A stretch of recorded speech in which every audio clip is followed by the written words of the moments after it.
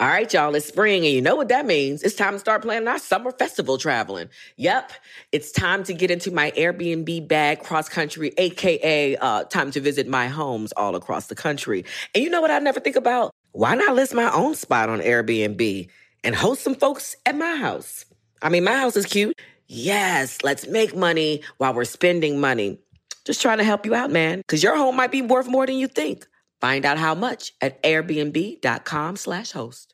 Whether this is her first Mother's Day or her 40th, she deserves more. Shop tons of stunning on-trend jewelry for every budget at Diamonds Direct. Diamond fashion jewelry, beautiful birthstones, everyday pearls starting at just $200. Commemorate the real loves of her life with a gorgeous pendant featuring the birthstone of the one who made her mom. This Mother's Day, Diamonds Direct is everything you need to say thank you. Diamonds Direct, your love, our passion. Online at diamondsdirect.com. Tired of not being able to get a hold of anyone when you have questions about your credit card? With 24/7 U.S.-based live customer service from Discover, everyone has the option to talk to a real person anytime, day or night. Yes, you heard that right. You can talk to a human on the Discover customer service team anytime. So the next time you have a question about your credit card, call 1-800-DISCOVER to get the service you deserve. Limitations apply. See terms at discover.com/creditcard. Questlove Supreme is a production of iHeartRadio.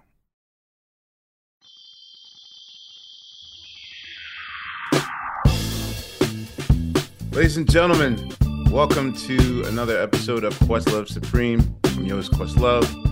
Team Supreme is with me. Well, yeah, hello. Hey, man. I'm excited. I'm good. I'm excited too. Yeah, that's a good word. like I'm excited.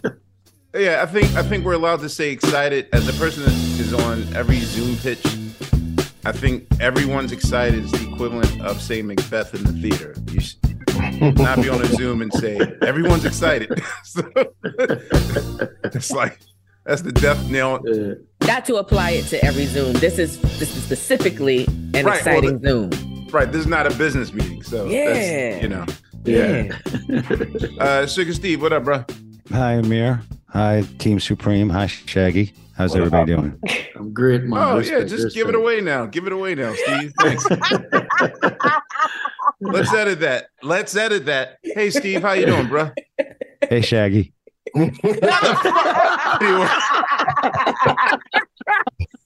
Fontigolo, man. How's it going down there? What's good, bro? I'm all right, man. I'm cool. I'm finishing up my dinner. I want to be eating on camera.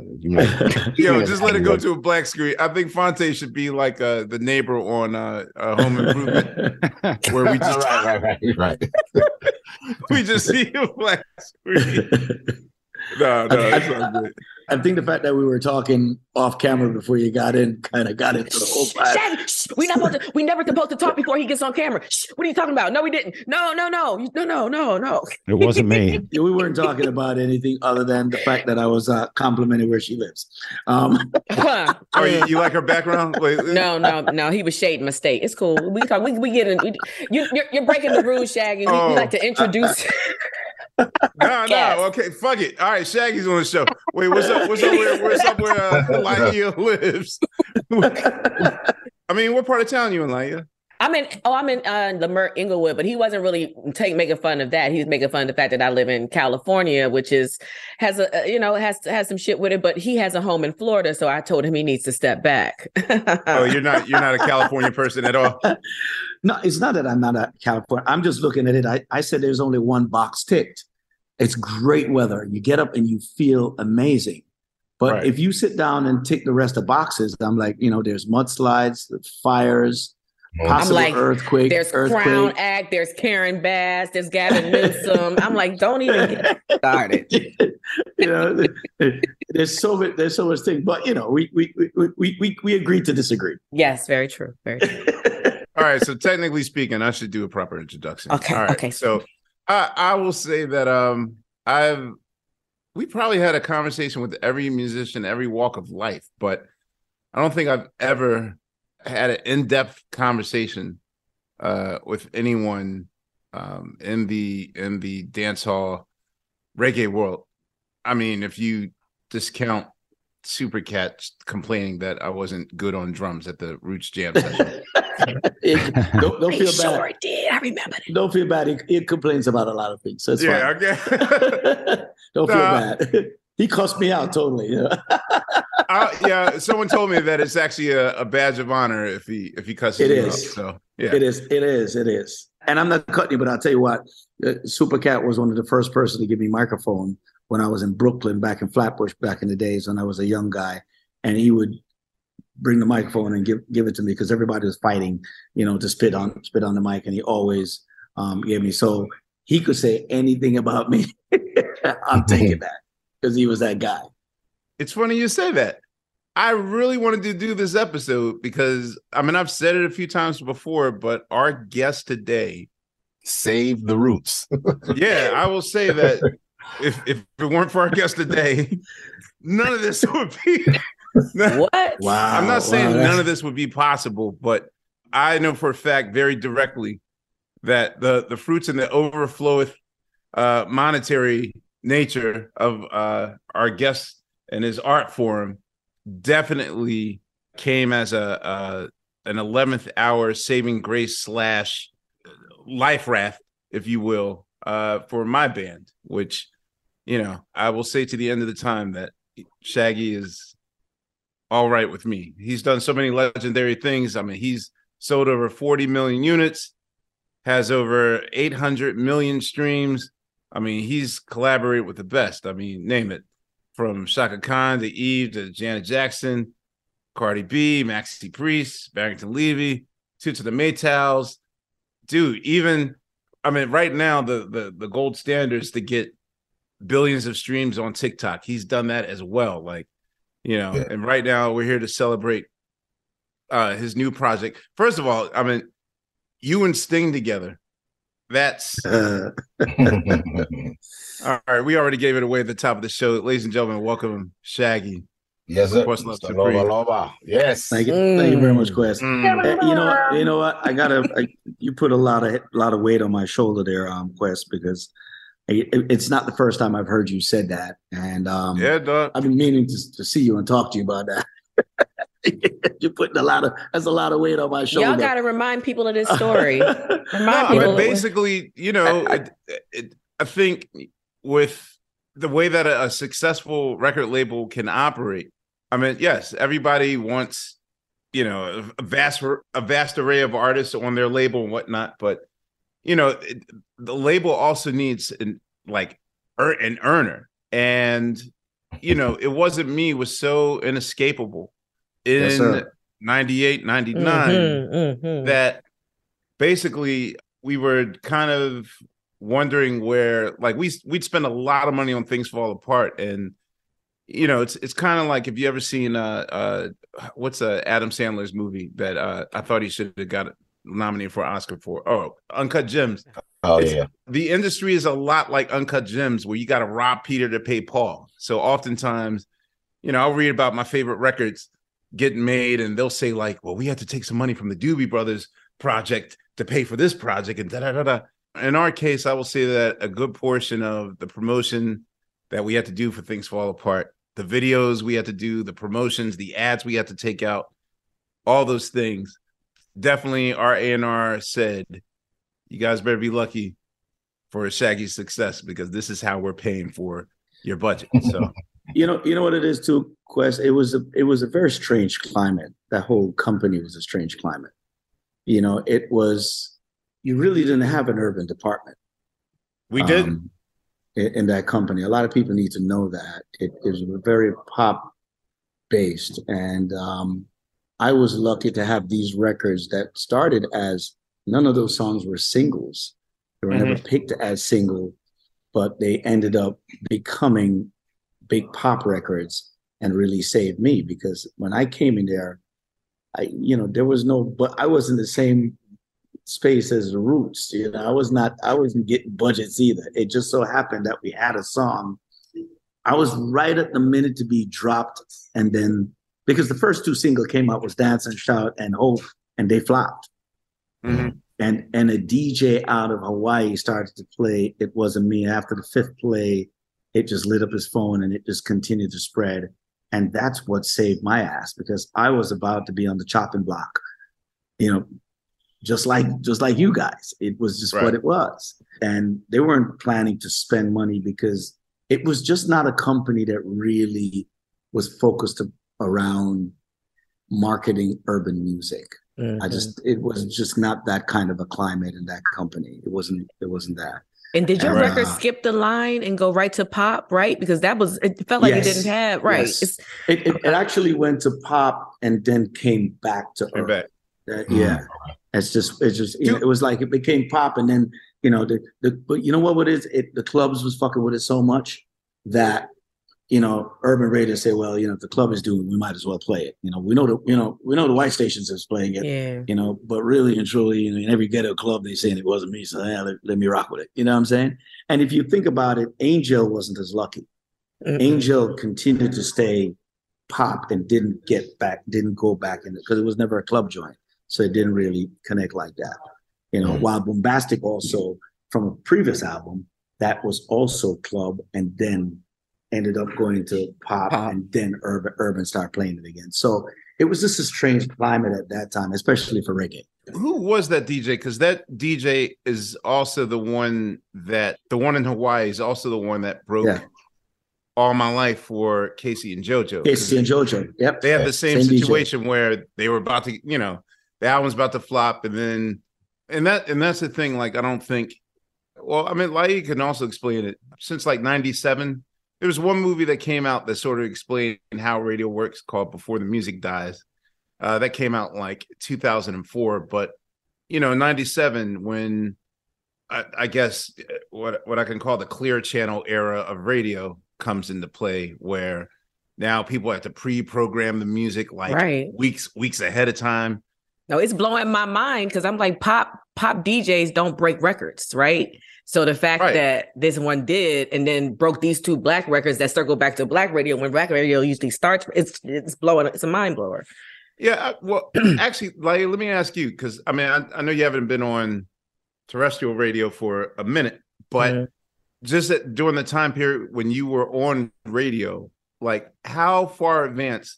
Like, when do they actually start feeding the machine and saying, like, okay, we're going to play this Beyonce song 14 times a day, and they pick this specific time? Like, they do a playlist.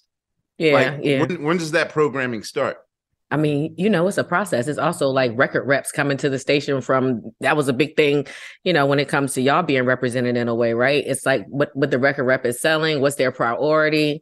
And then once it's the priority, depending on the artist, sometimes since it's a priority and it's an artist and maybe the label, you know, it's all kind of dynamics, but it's never Shaggy has always been different in that way because it's never been pop breaking records and just naturally that happening. That's a natural thing. And that doesn't happen. Right, Shaggy? I think a lot of it boils down to the demographic. You know, I mean, when you look at that time, they're going to look at what urban music is selling, you know, and then they're going to look at what reggae is. Now, there's a big argument now where you say that reggae is, you know, less than 5% of the global market share, you know, so you can't expect any major company or any company to be putting major money into any act that is less than 5% of the market share. My argument to that is, when has it ever not been less than 5%? Right. You know, when I was selling 40 million records, it was 3%, you know. After me, then you had Sean Paul and everybody. It became popular. Before then, it was never on radio. Right. I was the guy that got it on radio. So it was always less than 5%. You know what I mean? Nothing has ever changed on that. And these record companies, they invest based on that. So it's not gut. It's, you know, so when I'm doing these numbers and they're like, oh shit, we didn't know that could happen. And so they ended up chasing. Now, you sell 10 million records, you would think they're going to be like, well, you know, he just did it. Let's invest again and do that. They're looking at it like, yeah, that ain't never going to happen. That was a one-off. Again. Yeah. That's a one-off. Yeah. They're going to think of it as that. Now, where we are now today, you're seeing other genres as sort of with the DNA of dancehall and reggae. Like, I know that African music. Afrobeat. Okay, so I have to call West African. I mean, I'm just saying, a lot of it is from Well, Okay, Nigeria. now we're Okay. gonna get into Afrobeat versus Afro beats, and I want no parts of that. All right, but what I'm Yeah. basically asking is, like, between reggaeton and West African music, and now with dancehall, are you finding it now?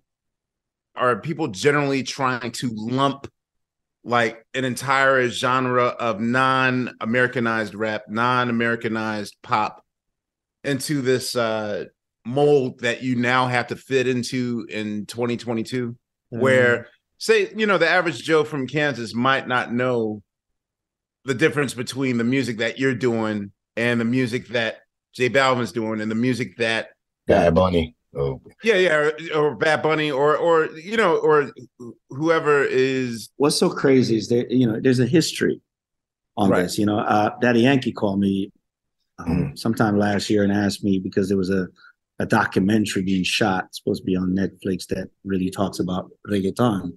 He couldn't tell the story of reggaeton because he wasn't there. It was before him.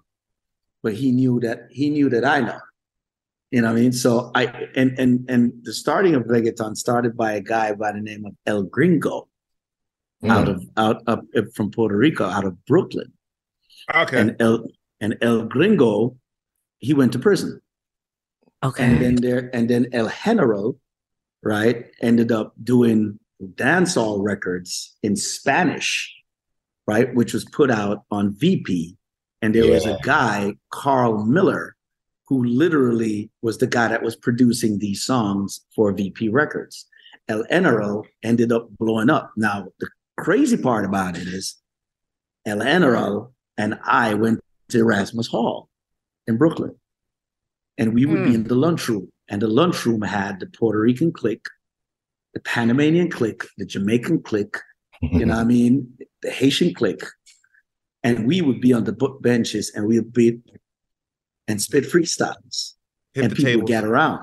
Right, exactly. And El General would be over there doing the same thing in Spanish out of there. And so him and I, that's how we became friends, because I used to spit it on the bench and he'd be over there.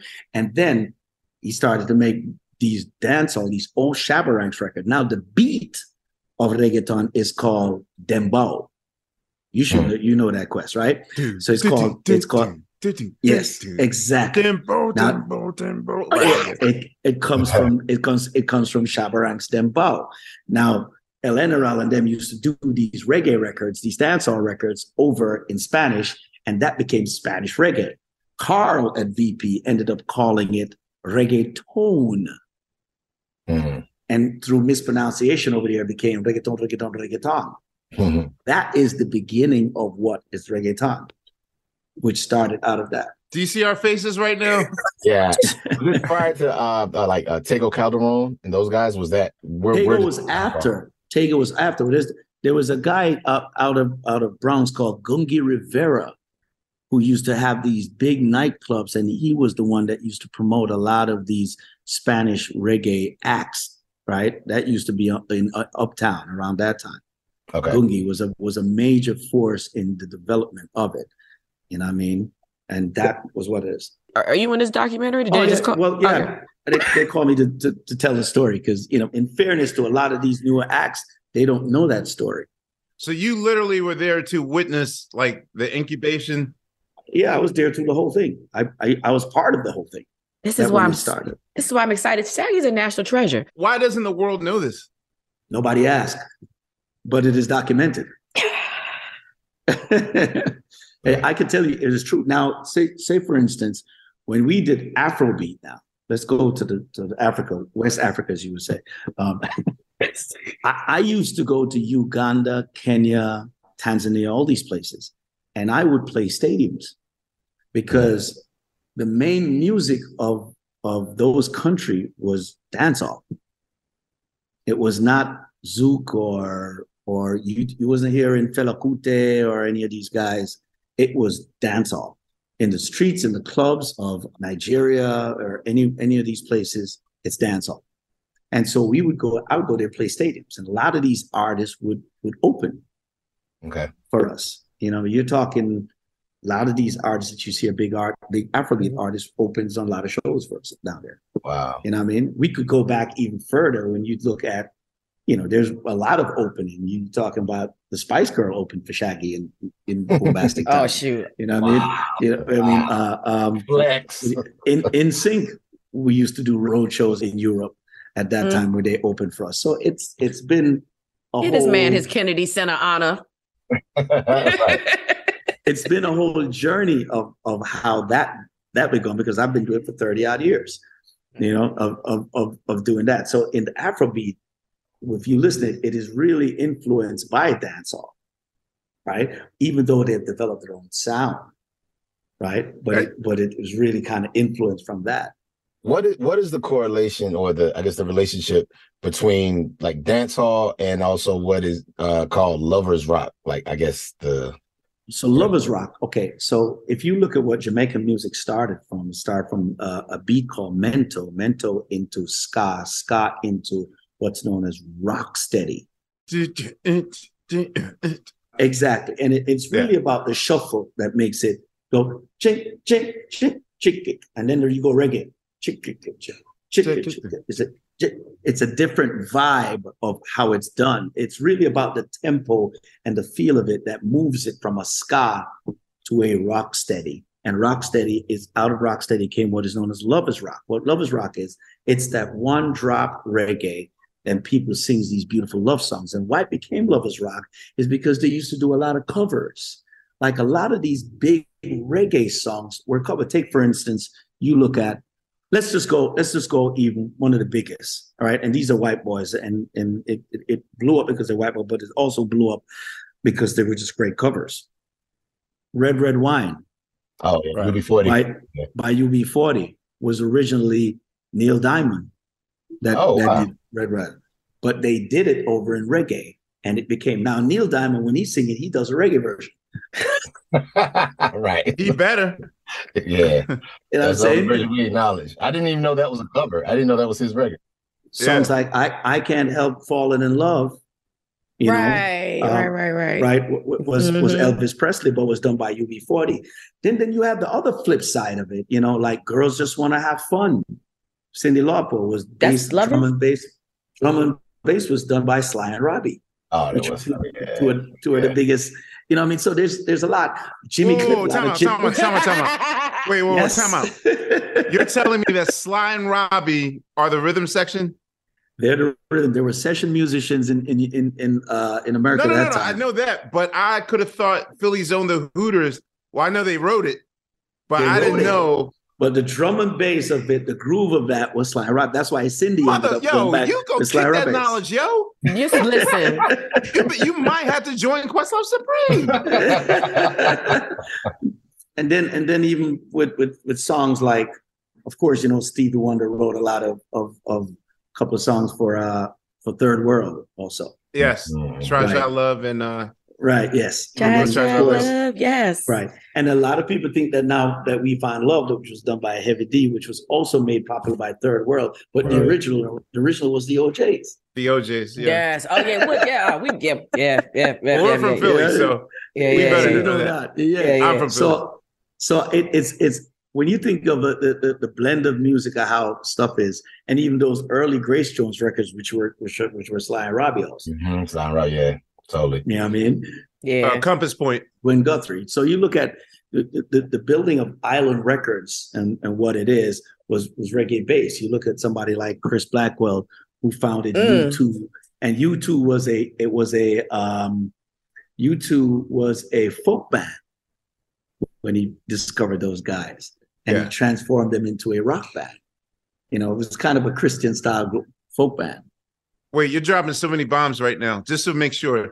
You said Gwen Guthrie, so you're saying ain't nothing going on but the rent is also Sly and Robbie? Sly and Robbie, yes. Damn. Yes. Yeah. Wow. Yes. Ain't no... Yes. Damn, that makes total sense, man. Yeah. Yo, okay, wait. I want more education, but I got to know your life. Yeah.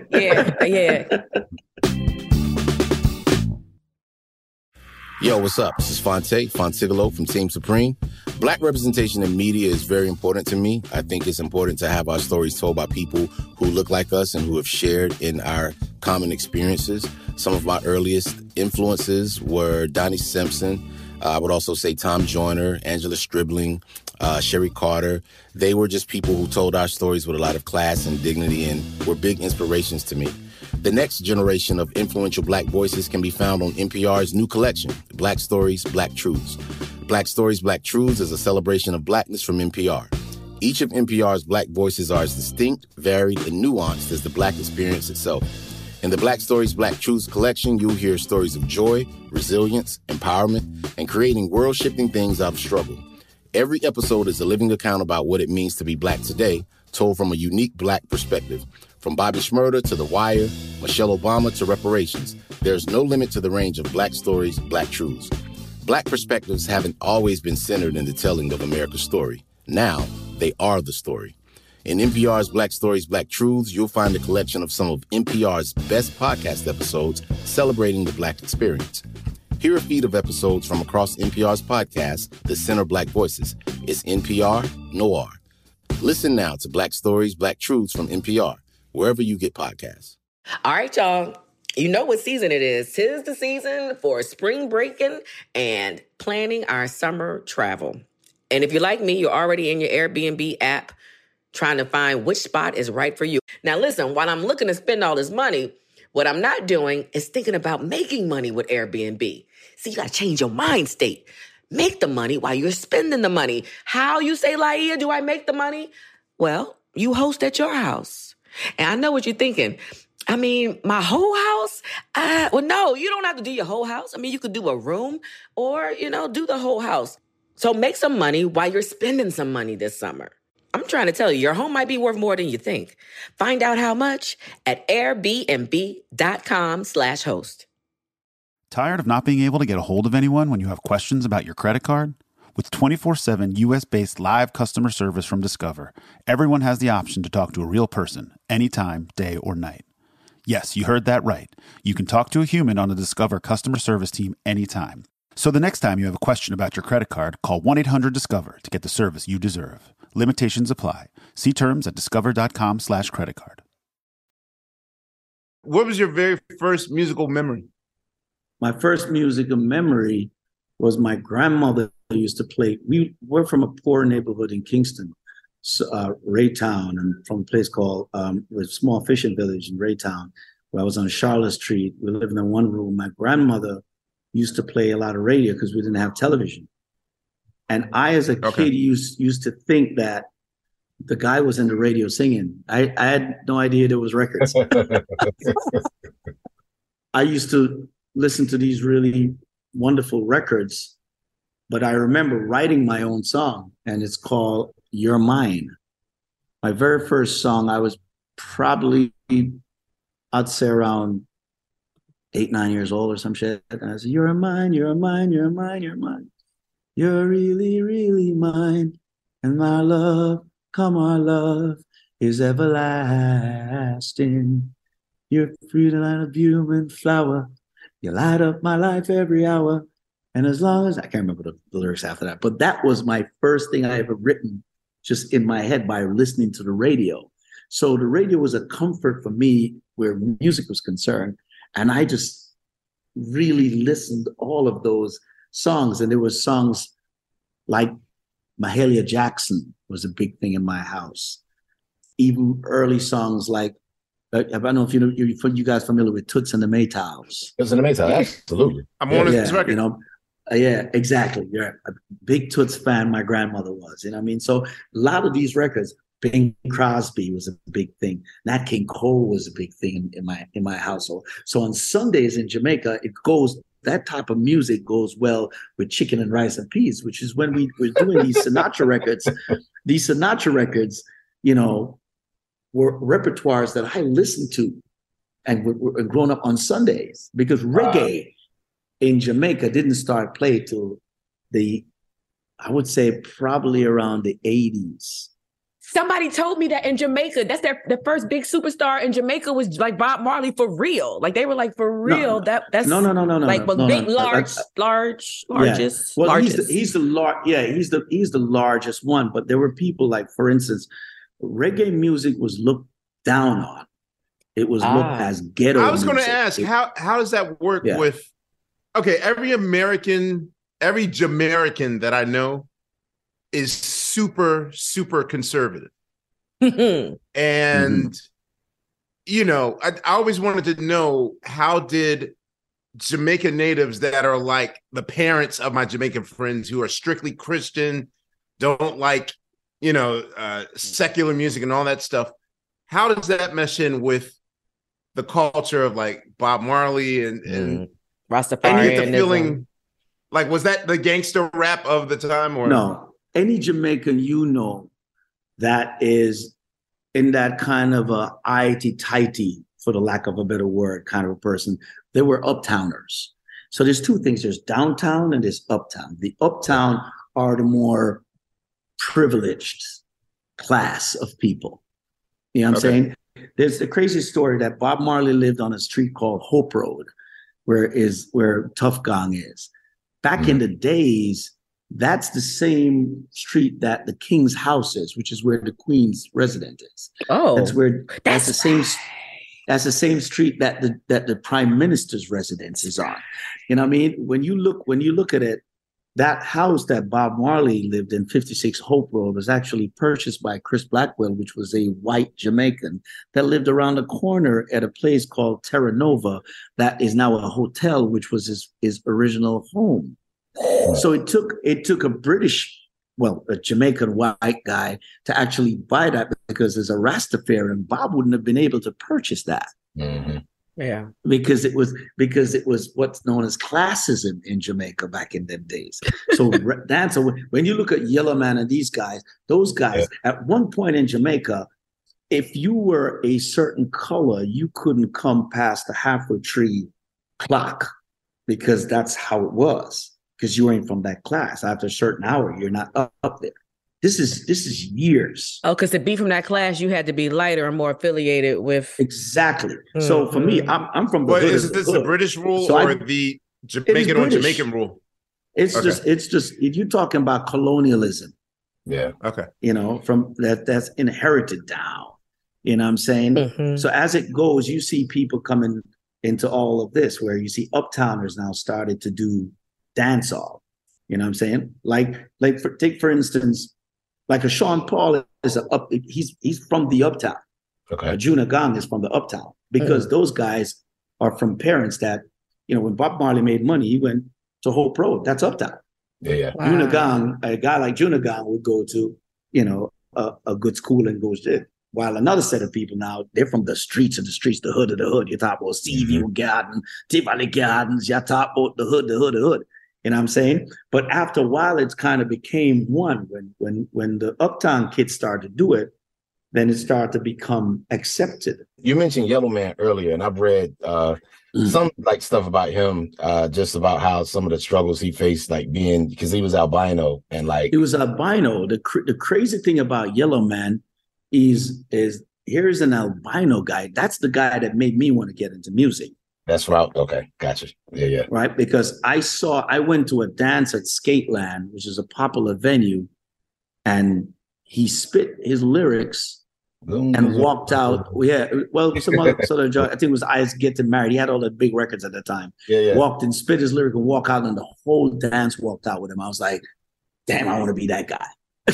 You know? But the crazy thing that he was an albino, you know what I mean, which is also looked down at in Jamaica. No, you know, he's like, yo, they call him, and he was at a place called Poorhouse at the time, which is kind of an orphanage in a way, that where he came from, right? And he rose out of that to become one of the superstars. Now, I always say, to shift culture, it takes a superstar. That means a star with superhero-like talent, charisma, work ethic, charm, right? To shift talent. Because if you look at Yellow Man, he didn't have a movement behind him, but the world stopped and took notice because he was a superstar, a star with superhero-like talent.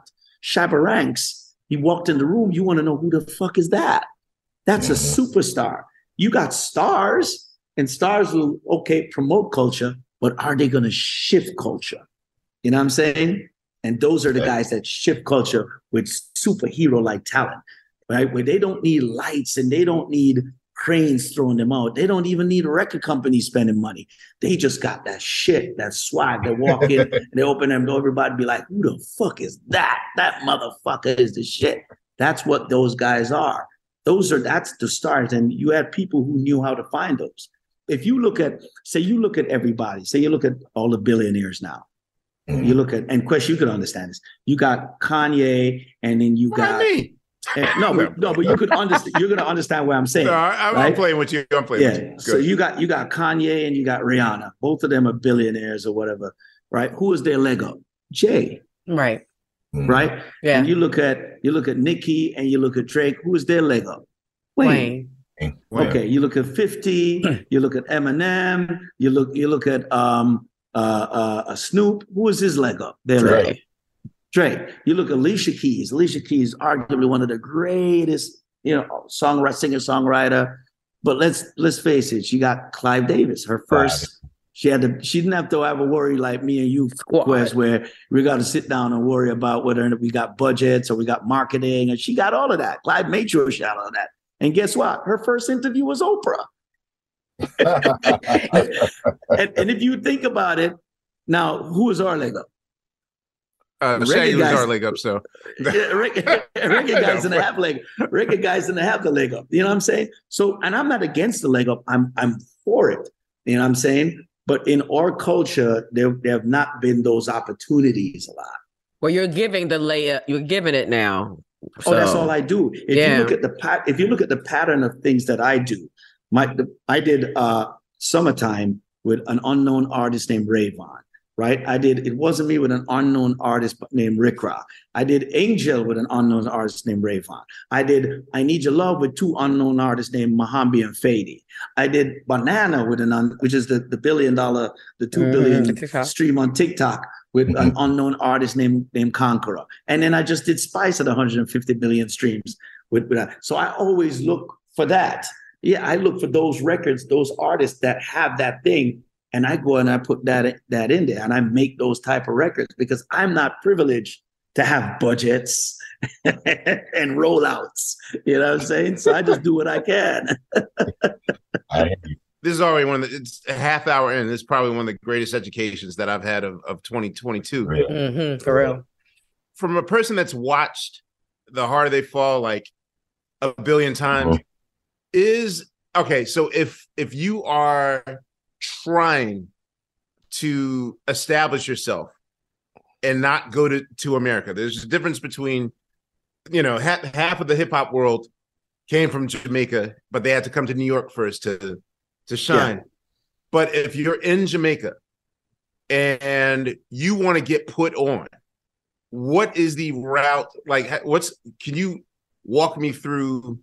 Now I know it's different now because of like digital colonialism. Like you can do one viral thing on YouTube and then maybe make it. But say, in the 80s, if you want to get put on, what's the maze, the sort of the circuit, the journey. Yes. Well, to me, I'm glad you said now and then because it's totally different now than what it was then. Back then it was highly dependent on the sound system. So the sound system was where you would go and freestyle. This is where Supercat, these guys come from. So you have the Kilimanjaro, you have King Tubby's, you have Jammy Sound System, you have all these sound systems. Those sound systems were what the ghetto kids could get on and spit. So they'll have these street dances. And on these street dances, anybody, if you were good in your neighborhood and you spitting on the streets and people are hearing you, you create your little fan base. And once the community you get on that mic and you get heard. You know what I mean? They used to have a thing called the Tasties Talent Contest, which was also a big way for people to get discovered back in Jamaica back in the early days. You know what I mean? So the sound system was where it was, because I started on a sound system out of Brooklyn too at the same time. that's how I ended up on Gibraltar Sound System and created my buzz within Brooklyn, where I was at, Starlight Ballroom, Biltmore Ballroom, all of this at that time, and created my own little buzz and my own little name when I started doing Big Up and Mampi and all those records. You know what I'm saying? But I started on Sound System. So that was it. Nowadays, they got this. Right. You don't need to, like these kids, artists now don't do work. When you was promoting the Roots, I'm sure you traveled all over the world and did regional radio and shit like that. You know what I'm saying? They don't do that now. They do a click of the button and say, hey, there goes promo. Yeah. But it's a different challenge. I mean, we don't do like the radio and stuff, but it is, you can press that click of a button, but the bottleneck is now everyone can press that button. So now you're fighting for the attention, even if you don't, have the budgets or whatever. Yeah. You're still or the talent, for the attention, or the talent, right? You're fighting for the attention because everyone is. But you see, I disagree in one sense. I agree that there's a lot of them, but if you're a true talent, you could get through, because if you look at it, there's a lot of bullshit. Yeah. You know what I'm saying? Yeah. If you one of those guys that I'm saying, you say that when you walk in, you ain't got to get your shit. You be like, who the fuck is that? You're gonna know. It's just gonna. It's like when you saw Coffee did that freestyle, and everybody looked when she was on BBC One Extra, and she did that freestyle beside Chronix, and you're like, who the fuck is that? You know what I mean? Your curiosity just jumped, and all she did was one freestyle. She didn't do nothing crazy, but it was just so special. You wanted to know who the hell that was. Oh, yeah. And so no matter, you'll get through the clutter if you're that good. And you have to be. Yeah, just got to be that. I always tell big artists, I said, you want to cut through the clutter? You got to perfect your craft. Yeah. What does that entail in terms of reggae culture? Like I know in hip hop culture, the very beginning, Tariq spent a lot of time in dictionary learning words he never knew before, constantly. Like what's impressive for a dancehall artist is it melodic delivery? Is it words? Is it the rhythm that he happens to be rhyming over? Like what? It's really what you bring to the. You just said Tariq, he studied the dictionary. That was what he brought to the table that was different from everybody else. It's really what you're bringing to the table, right? To set you apart, because everybody could sit there and say they're going to spit lyrics, but what is that special little style that you're going to bring that's going to set you apart? For me, I was lyrical, but I also had this voice. Yeah, lover, one time, bombastic, romantic, yeah, that, rare. That shit just set me the fuck apart. That was recognizable. Amir, stop. Say something. Stop. Wait, stop. Wait. How did you develop that voice? I was in the military. I used to run and sing cadences. This is the story I've been waiting for. Okay. Yeah, I used to run and sing and say, I don't know, but I've been told my CEO wears pantyhose. I used to sing because the drill instructors would talk to you like that. Hey, boy, drop and give it 20, boy. They put that voice on. So I used to mock them as a joke because it made my platoon laugh. That's where that voice came from. I swear to God. 20 minutes albums later. Man, wait till I tell Higgins this, Steve. And then the crazy part is I ended up singing. I ended up doing "Old Carolina" in that voice. Yeah. Old Carolina. Because if you listen, all right, if you ever listen to that song called "Big Up," big up, big up, big up, big up. Notice that's a different tone of voice than the "Old Carolina." Yeah, if you part time, you're more expensive. I forgot that was you. Yeah, put down and out here, run big up. Right? That record is a different tone of voice, And then I went ahead and did that. Y'all, I didn't already fell on the floor before y'all even got on the line. I'm just trying to, my mind, he's talking about that it come from he took a Southern, Amir. Wow, you took a Southern dialect like a drill sergeant. Yeah. Wow, the more you know. And just kind of worked with that. So when did you move to the United States? I came to the U.S. in 1985. Oh, wow. Okay. Oh, so you came to the States specifically to go to the Army? No, I came to the States. My mom was a journalist in Jamaica, the main newspaper here called the Gleaner, the Daily Gleaner. And my mother, she migrated to the States, and I'm an only child. So I ended up coming to America with her years afterwards. I was living with my grandmother in Jamaica. And in 1985, I came up, and it was a culture shock. I lived in New York Avenue between Tilden and Beverly in a building called the Irma. Can't remember it. And I went to Erasmus Hall, and I just it was a culture shock, because I'm seeing snow, and I think what shocked me the most was that people did their laundries in laundromats. Because I could because we did it in our backyard, and we hung it on the line. They hung it up, and and I couldn't believe that people would let people touch their drawers, like they would fold drawers and shit. I was embarrassed when I went to the laundromat with my mother, because people were seeing my drawers. I was like, I couldn't believe that. I was just raised different. It was like, you gonna just fold your drawers in front of everybody like that? What the fuck? Yeah. No. You know. So to me, it was like that. So it was a big culture shock, but it was also a melting pot, because I didn't know there were Haitians, and I didn't know there were Trinidadians. I didn't know that there were Panamanians. I just knew Jamaica, and then I started to figure out different people's cultures and realize that they all were similar, and that, you know, a lot of them really embodied dancehall and reggae, and I was a kid that really soaked all of that up. All right, y'all. You know what season it is. 'Tis the season for spring breaking and planning our summer travel. And if you're like me, you're already in your Airbnb app trying to find which spot is right for you. Now listen, while I'm looking to spend all this money, what I'm not doing is thinking about making money with Airbnb. See, you got to change your mind state. Make the money while you're spending the money. How, you say, Laia, do I make the money? Well, you host at your house. And I know what you're thinking. I mean, my whole house? Well, no, you don't have to do your whole house. I mean, you could do a room or, do the whole house. So make some money while you're spending some money this summer. I'm trying to tell you, your home might be worth more than you think. Find out how much at airbnb.com/host. Tired of not being able to get a hold of anyone when you have questions about your credit card? With 24/7 U.S.-based live customer service from Discover, everyone has the option to talk to a real person anytime, day or night. Yes, you heard that right. You can talk to a human on the Discover customer service team anytime. So the next time you have a question about your credit card, call 1-800-DISCOVER to get the service you deserve. Limitations apply. See terms at discover.com/creditcard. With Lucky Land Slots, you can get lucky just about anywhere. Dearly beloved, we are gathered here today to... Has anyone seen the bride and groom? Sorry, we're here. We were getting lucky in the limo and we lost track of time. No, Lucky Land Casino, with cash prizes that add up quicker than a guest registry. In that case, I pronounce you lucky. Play for free at LuckyLandSlots.com. Daily bonuses are waiting. No purchase necessary. Void where prohibited by law. 18+. Terms and conditions apply. See website for details.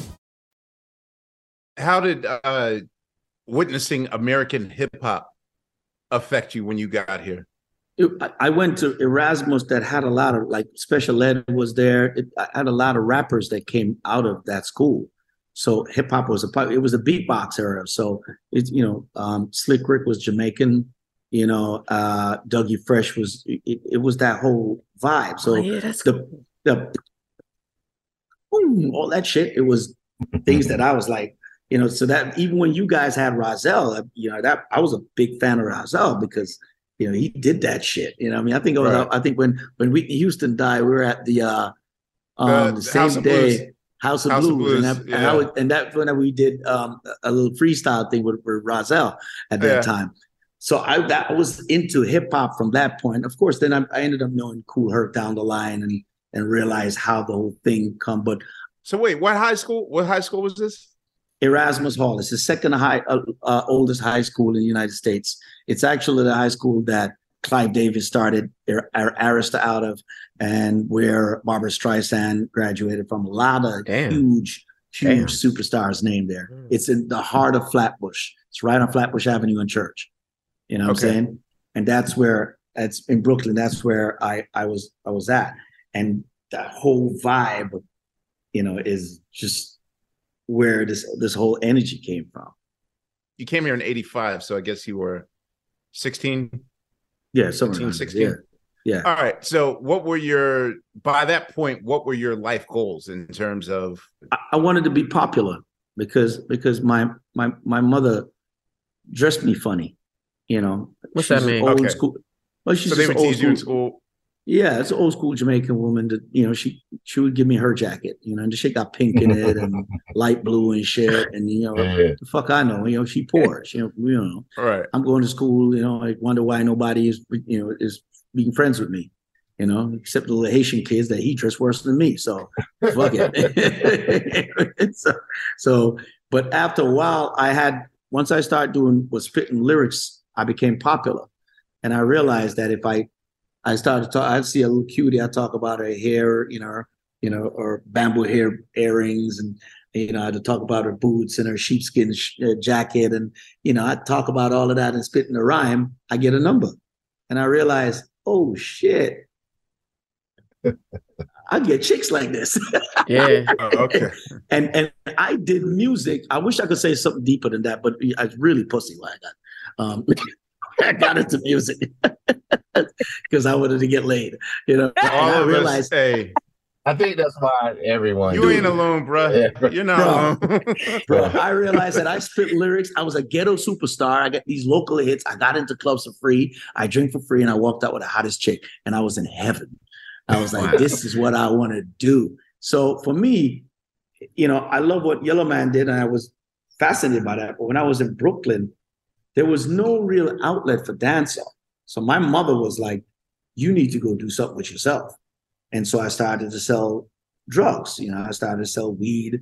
I was on Clarkson on Nostrum, and then I had a little spot down at Gates Avenue. So you got into weed and coke and started, hustling. That's what, because every Jamaican I know, all my uncles, they're all hustlers. So you got into hustling. Especially in New York, they had the good weed, all the Jamaicans. Hell yeah. Yep. Mm-hmm. Hell yeah. And until after a while, motherfuckers start getting locked up, and you'd be like, okay, I got to get out of this shit. And so I went into the military. That's how I ended up in the military. I walked down at Flatbush Avenue at the junction and walked in and looked at all of the uniforms and looked at the Marines and said, yeah, I could get some chicks in that. I could get laid in that. I would have done this. The hardest one, the hardest one, Shaggy? Why would you choose the hardest? I didn't know. The uniform looked the best, though. Because really, if you think about it, who wants to be in the Navy? They wear bell bottoms, bro. Right. Like, I remember walking around in a bell bottom. The Air Force got that little thing that looked like a blouse. Come on. You are so Jamaican right now. I am. I know. I'm sorry. So for me, the Marines just look like that, that dress blue shit, and that, bro, I was like, that shit, I won't do that. And then this guy called Perez, Sergeant Perez, I remember his name, that come in and was like, he was my recruiter. Yeah, I said, I want to get out of here by next week. It was like, I can't get you out this week. I can get you 2 weeks from now. I was like, if I ain't going out next week, I ain't going. And he, kind of worked some things. I ended up going 2 weeks after that. Anyway. So wait, where did you go? And then when did you realize that you was in the Marines and that was different? I didn't know I was in the Marines because I passed all the tests. Right. And I went to North Carolina on a bus. Okay. And, you was at Camp Lejeune? Yeah, Camp Lejeune, stepped out on them yellow footprints, and they just start screaming in my face. Yeah, North Carolina, yeah. So I would set them on them yellow footprints, and they just start screaming at me and spitting and chewing tobacco. And it was, so I chucked them because I'm from Brooklyn. I was like, boy, I caught them a face. And I see like 6 of them come down on me. I was like, okay, that's a bad idea. As a teenager, were you super rebellious? Like, what is it to be in the American Army, like in terms of, like, do you realize, like, okay, this is something that has a lot of discipline in it. We got to wake up at 5 a.m, do a bunch of, or at least this is what I see on television. But being an only child of a very strict mother, I was very good. So you used to this already. Yeah, I would come home from school and I'd be the only person. So I knew where the key was on the mat. I'd go in, I'd make myself a sandwich, I'd do my homework. Because my mom would whoop ass. It wasn't, my mom would send you for the shit to whoop your ass. She'd be like, the switch. Go get, that's one of them said, she'd go get that shit. You know what I'm saying? So, and the beatings was not, it was, them was the legendary ass whooping. You know what I mean? So I was raised on that. So for me, coming to America, I was always very disciplined and on it. I really didn't get into too many trouble, but I also like nice things. And I wanted to be fly, and I wanted to be, you know what I mean? So if I worked at Baskin Robbins for one day, I had a little apron on, a little thing, and the chick, there was a hot Puerto Rican chick came in, and she wanted, started asking, I mean, he's just scooping her ice cream, just didn't look cool. So I was like, this ain't me, yo. So I was out. Shaggy, how far did you get? And your hands registered as weapons? I don't know if my hands are registered as weapon, but I was in the first Gulf War. I did 7 months. You were in Desert Shield and Desert Storm. Desert Storm, yeah. And, much respect. My bad. Much respect. Thank you. I did 4 years, but I didn't come out. It's funny. I didn't come out as a model Marine. I came out one above a private. I got demoted twice. Wait, demoted? Yeah. How does one get demoted? For AWOL, because I would drive from North Carolina to New York every weekend, and you're not supposed to go outside of a 50-mile radius. And I would drive. I did Old Carolina and Big Up in my uniform on a weekend, and went back in on Soup Circle at 42nd Street. They had this thing called Soup Circles where you jump in the van and they take you back. And so I did those records in my uniform. You know what I mean? And I would drive, and if I drive down in my uniform, so that most of the state troopers were ex-military. So if they stop you, they'd be like, okay, slow down, Marine, and let you go. So I would always drive in my uniform. And I'd come to and link up with Sting International, who was a DJ out of Brooklyn at the time, and and was my early producer. And we would make records, and I'd go right back in. So my early records, like Mompi and those songs, when they happened, I was in the military. I didn't even know they were hot in Brooklyn. They were just hot.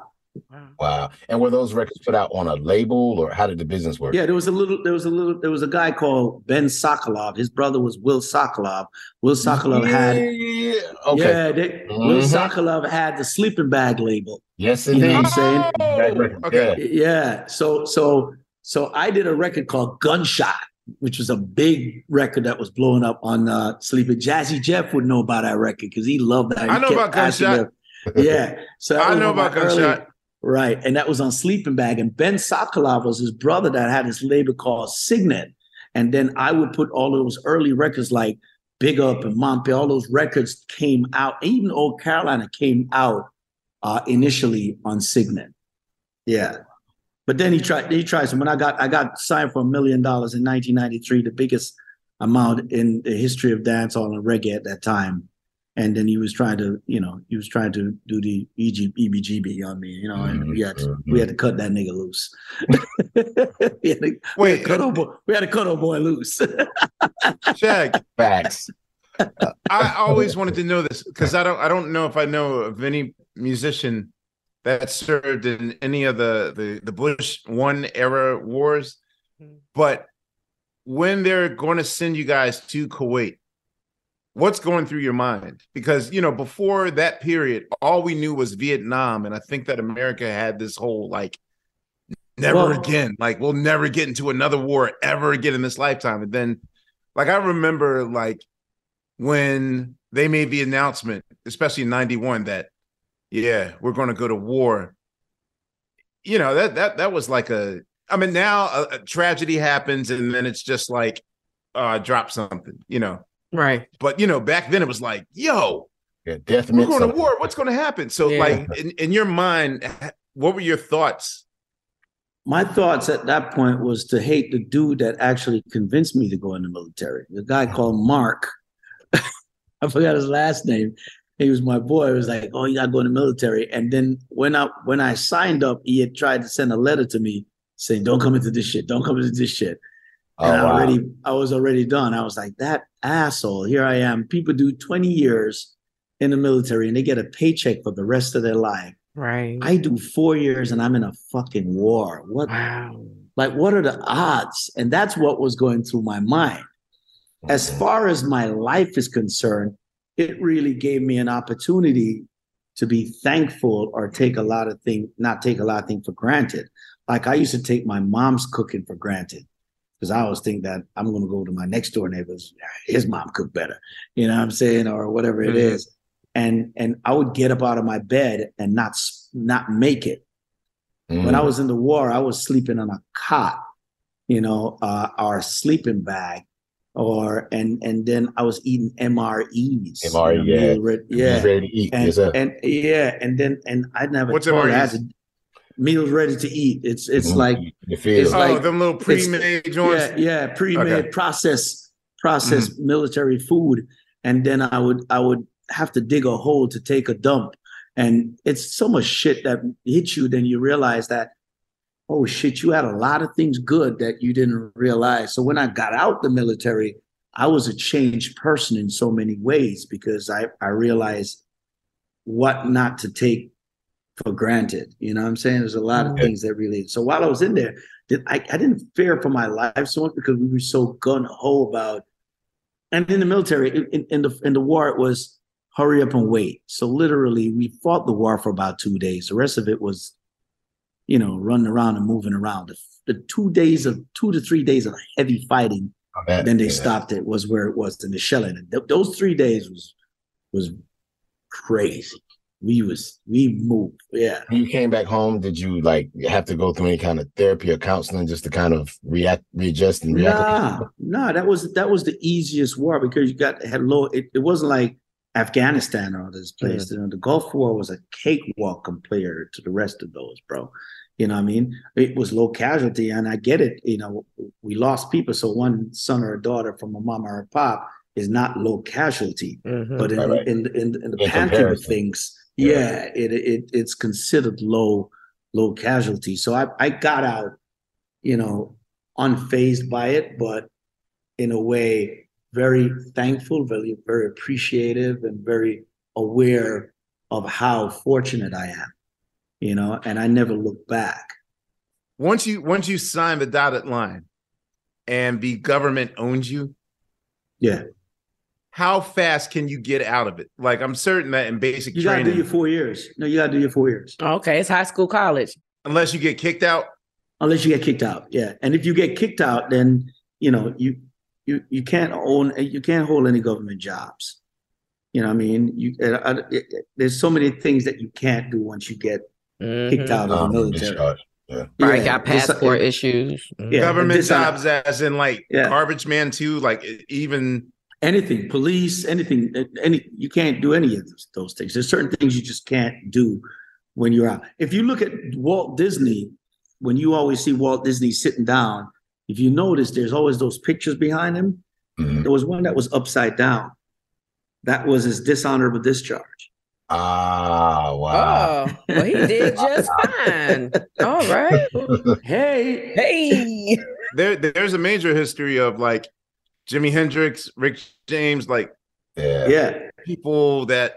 I was not a model Marine. I came out one above a PFC. But if you go to Paris Holland now, my picture's like Shaggy's a Marine.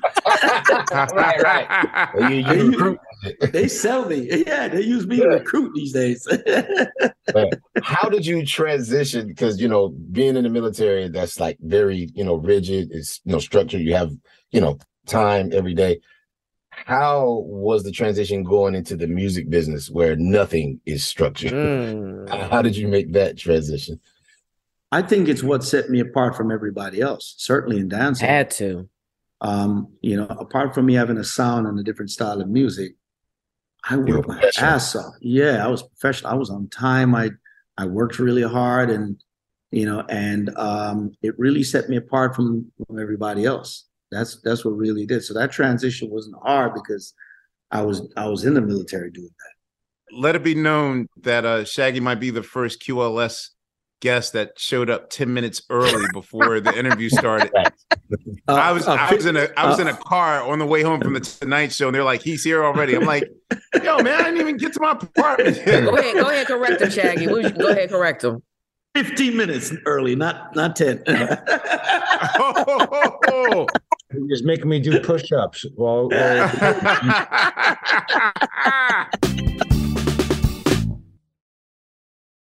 right, y'all. You know what season it is. 'Tis the season for spring breaking and planning our summer travel.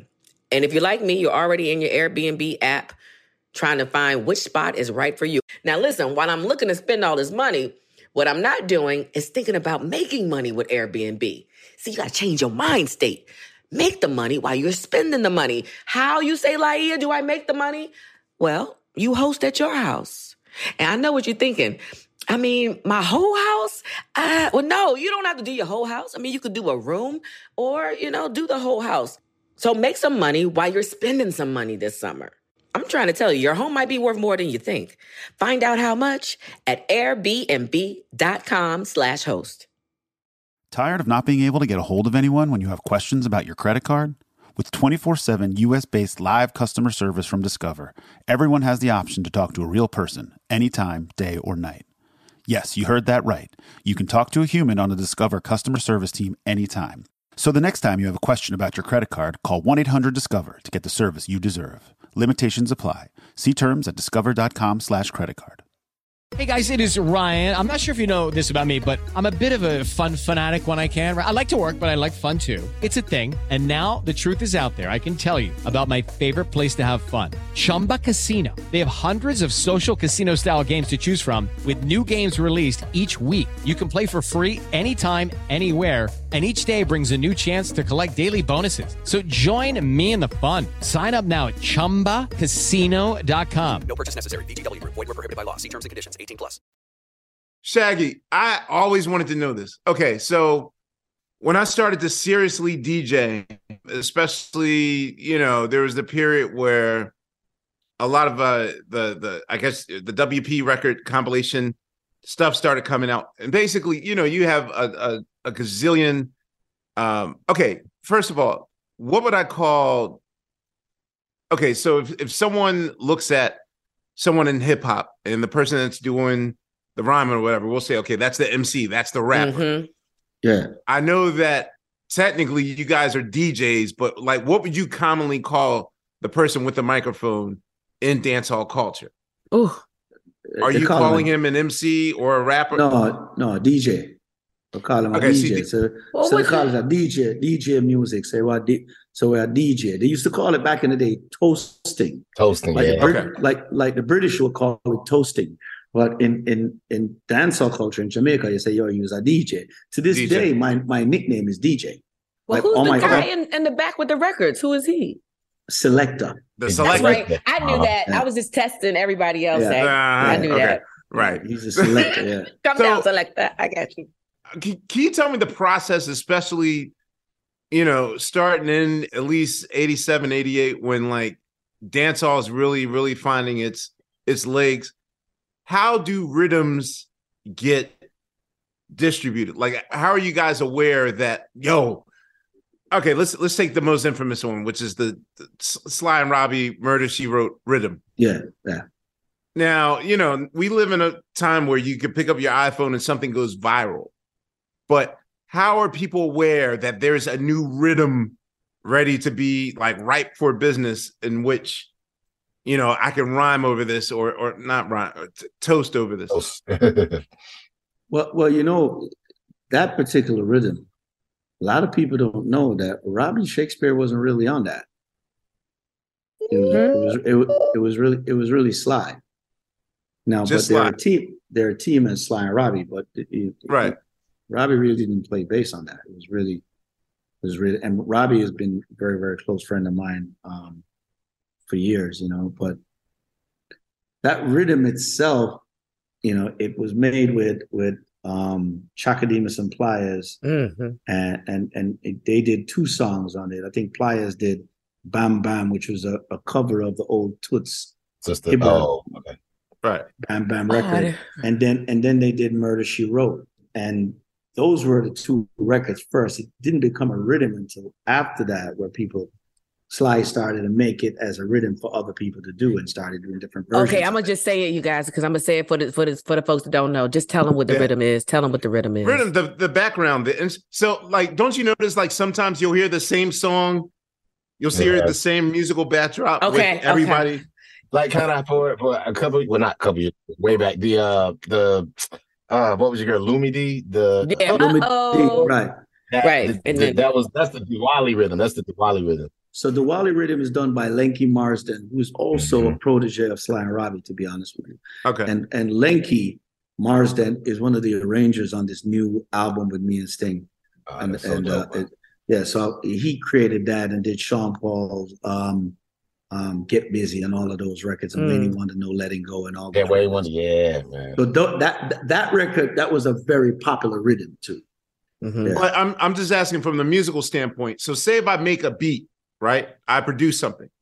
Yeah. Do I want everyone to rhyme over it? And am I getting paid? Like the person that does the rhythm to whatever.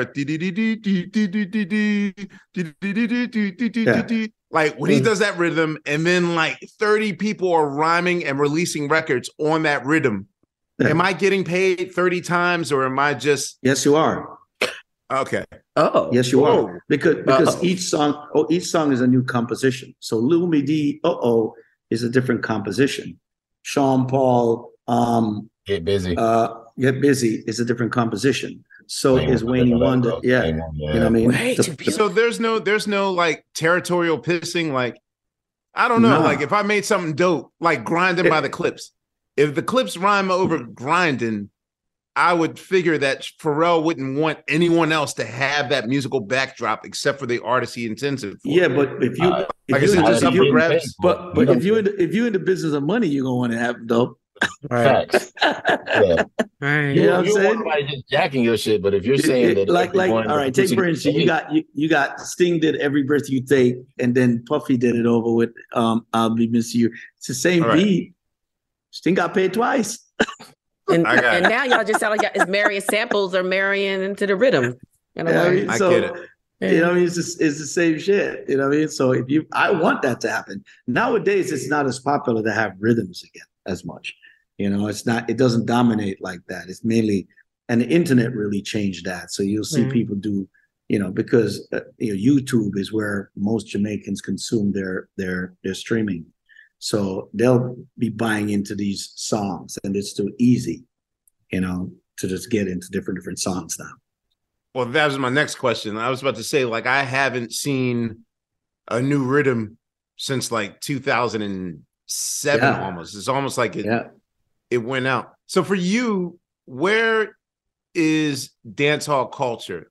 I have the feeling that, like, is there something new that the younger generation's embracing? Chronix is a part of the new generation, I would think. But he's an old soul. Yeah, but that's a guy where the music that he made was appealing to the young guys, but also to older people. You know what I'm saying? Okay. People fuck with Chronix who are old or people who are young. You know what I'm saying? But as far as dancehall now, if you look at what dancehall is right now, it's a different kind of a sound. But what dancehall is looking for is that superhero star that I'm telling you about, to really make it cool and shift it. The sound might very well be there. It's a combination of two things: the sound, right, and the artist and the star. Right? Because you could sing something backwards in Hebrew. If you're cool enough doing it, you're gonna grab onto it. Do you get what I'm saying? Is there a lack of a certain type of charisma? Yeah, I mean, the same way that there'll never be another Michael Jackson, there'll never be another Prince. And I'm going to break it down to you. I'm going to tell you why. I'm going to break it down to you. Hit me. There is a lack of that because you might have somebody who's really talented, but they don't have charisma. Or you might have somebody that got the charisma, but he can't spit real well. Or you might have somebody that got the charisma and he could spit well, but then the person's lazy as shit. Don't want to do no interviews, don't want to go nothing. And so, or you might have somebody got all of that, but they got a manager that's just a fucking idiot. You know what I'm saying? So when you look at it, to get that superstar, you got to have all of that lined up. Take, for instance, you look at Afrobeat. Everybody say Afrobeat has been coming forever. Blah, blah, blah, blah, blah, blah, blah. Okay? But you look at Burna Boy right now as the biggest in the world. Now, if you go to like Nigeria and talk to probably the average person, they'd be like, Burna Boy ain't that guy. You know what I mean? You know how it go, because same shit that go on a different day with a different artist. You know, they say same shit with me. Oh, Shaggy, I ain't that. You know what I mean? Whatever it is. So whoever the popular one is. But what sets Burna Boy apart? That's the guy that did the work. Because how are you going to tell the guys in Africa?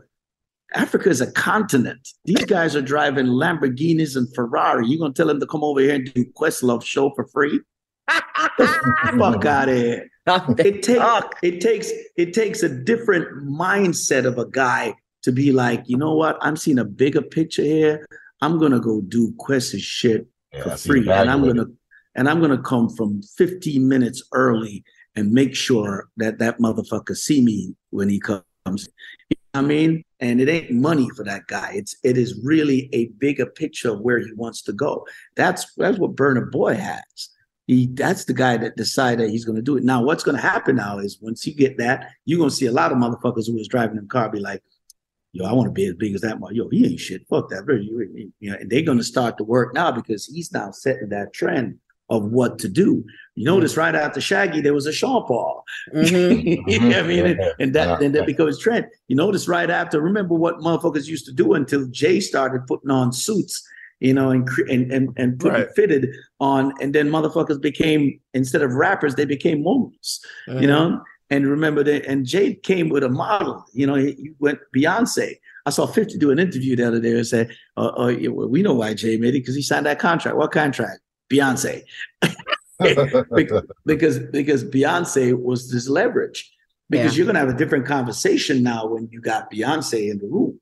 You know what I'm saying? Right. That's the difference. And if you look at the model, it became okay. So what came after that?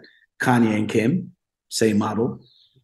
Swiss and Alicia, same model. You know, right now you got Cardi B and Offset, same model. You know what I mean? It's been patterned because it was blueprinted by Jay. Yes. And you saw that it worked. And you followed it. You know what I'm saying? Right. And that's all we're trying to do in dancehall is create that mold. That'd be like, oh shit, that's blueprinted. This motherfucker made that. I'm gonna fuck with that. And you might do a spin-off of it. It ain't gotta be exactly the same way, but you got something as a guide to bring you there. But making that next Shaggy is more of a challenge, I think, than people even know. Because I was just thinking about this as we were talking about these other records that came out during the time when you did, like even with the Murder, She Wrote or Flex. The other one thing that you have and that nobody ever did, and we don't want to admit this as Americans, is that we knew what the fuck you were saying. Because for like the rest of those records, we were just But that was calculated. I figured it out. You know what I mean? I knew motherfuckers like reggae because they like the cadences and the flow. I took dancehall cadences, but I just spoke the Queen's English. So I put a little patois word there and there, but then I made it clear enough. Life is one big party when you're still young. But who's gonna have your back when it's all done? It's all good when you're having that accent that is there, but that was deliberate. It wasn't accident. But to the point where people question, question your validity as like, let me tell you something. Not from Jamaica. Yes. Dude, that shit it made me and killed me at the same time. It made me because I got on every single radio my records would be. It killed me because they'd be like, that nigga ain't real Jamaican. You don't hear that motherfucker? You know what I'm saying? That motherfucker ain't Jamaican. And I am more Jamaican than all the motherfuckers because I'm from the gutters of Jamaica. You know, I'm from the hood of Jamaica. You know what I mean? I did everything Jamaican out of there. But at the end of the day, as history absorbs you after a while. Yeah, that story wasn't told, Shaggy, though. That part of the story was never told about you because of the fact that you skipped and went to that pop thing. So everybody who was pushing toward that direction had no idea that we wanted to hear that story. And it was necessary. Yeah. And I didn't want to go pop. I just go where they accept it. Understood. Because if you think about it, there's another guy that was in my company. His name was Bob Marley. Yes. Notice that Bob Marley was never played on black radio. Yes. He was played on rock radio. Yes. It's so ironic now that Marley has now become a symbol of Black people and the Black struggle, but was not embraced. You're right. It's funny because it was truly Black radio's fault, not Black people. Which my mother always makes it clear, like, don't get it twisted. I saw the documentary too. We fucked with him. Radio did not.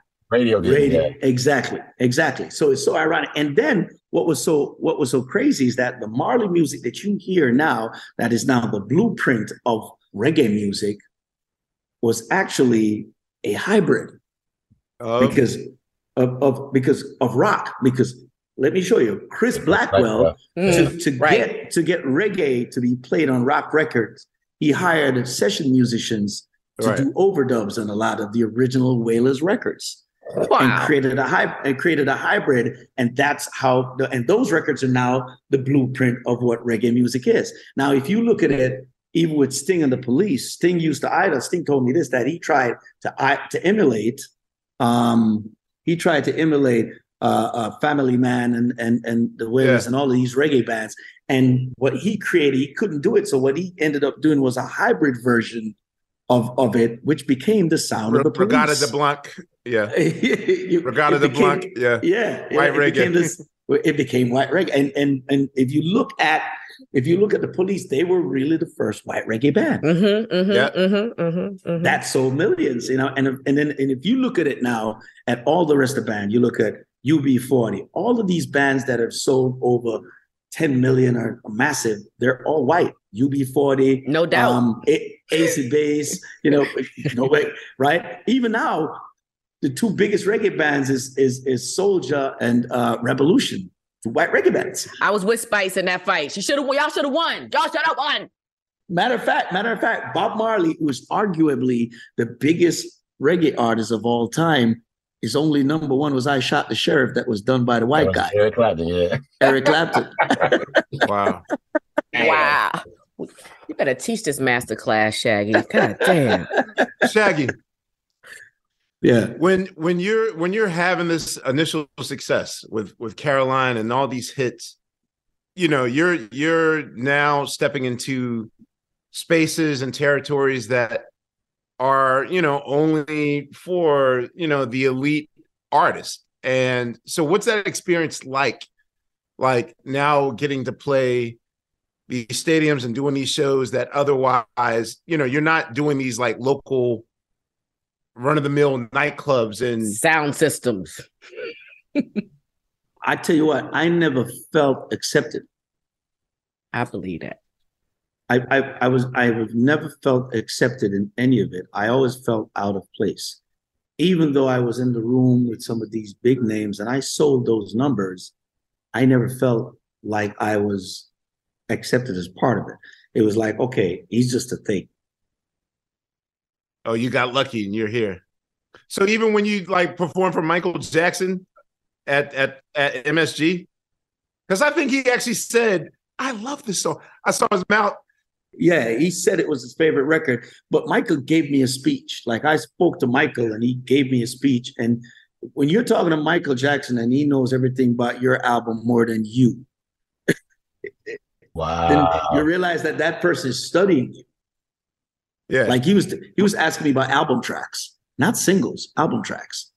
Quick backstory, Michael Jackson, before streaming culture, Michael had like 4 dudes every week. Like 4 guys would have to study every chart around the world. Yeah. And then make Michael Jackson a compilation of every top 20 chart for every country in the world.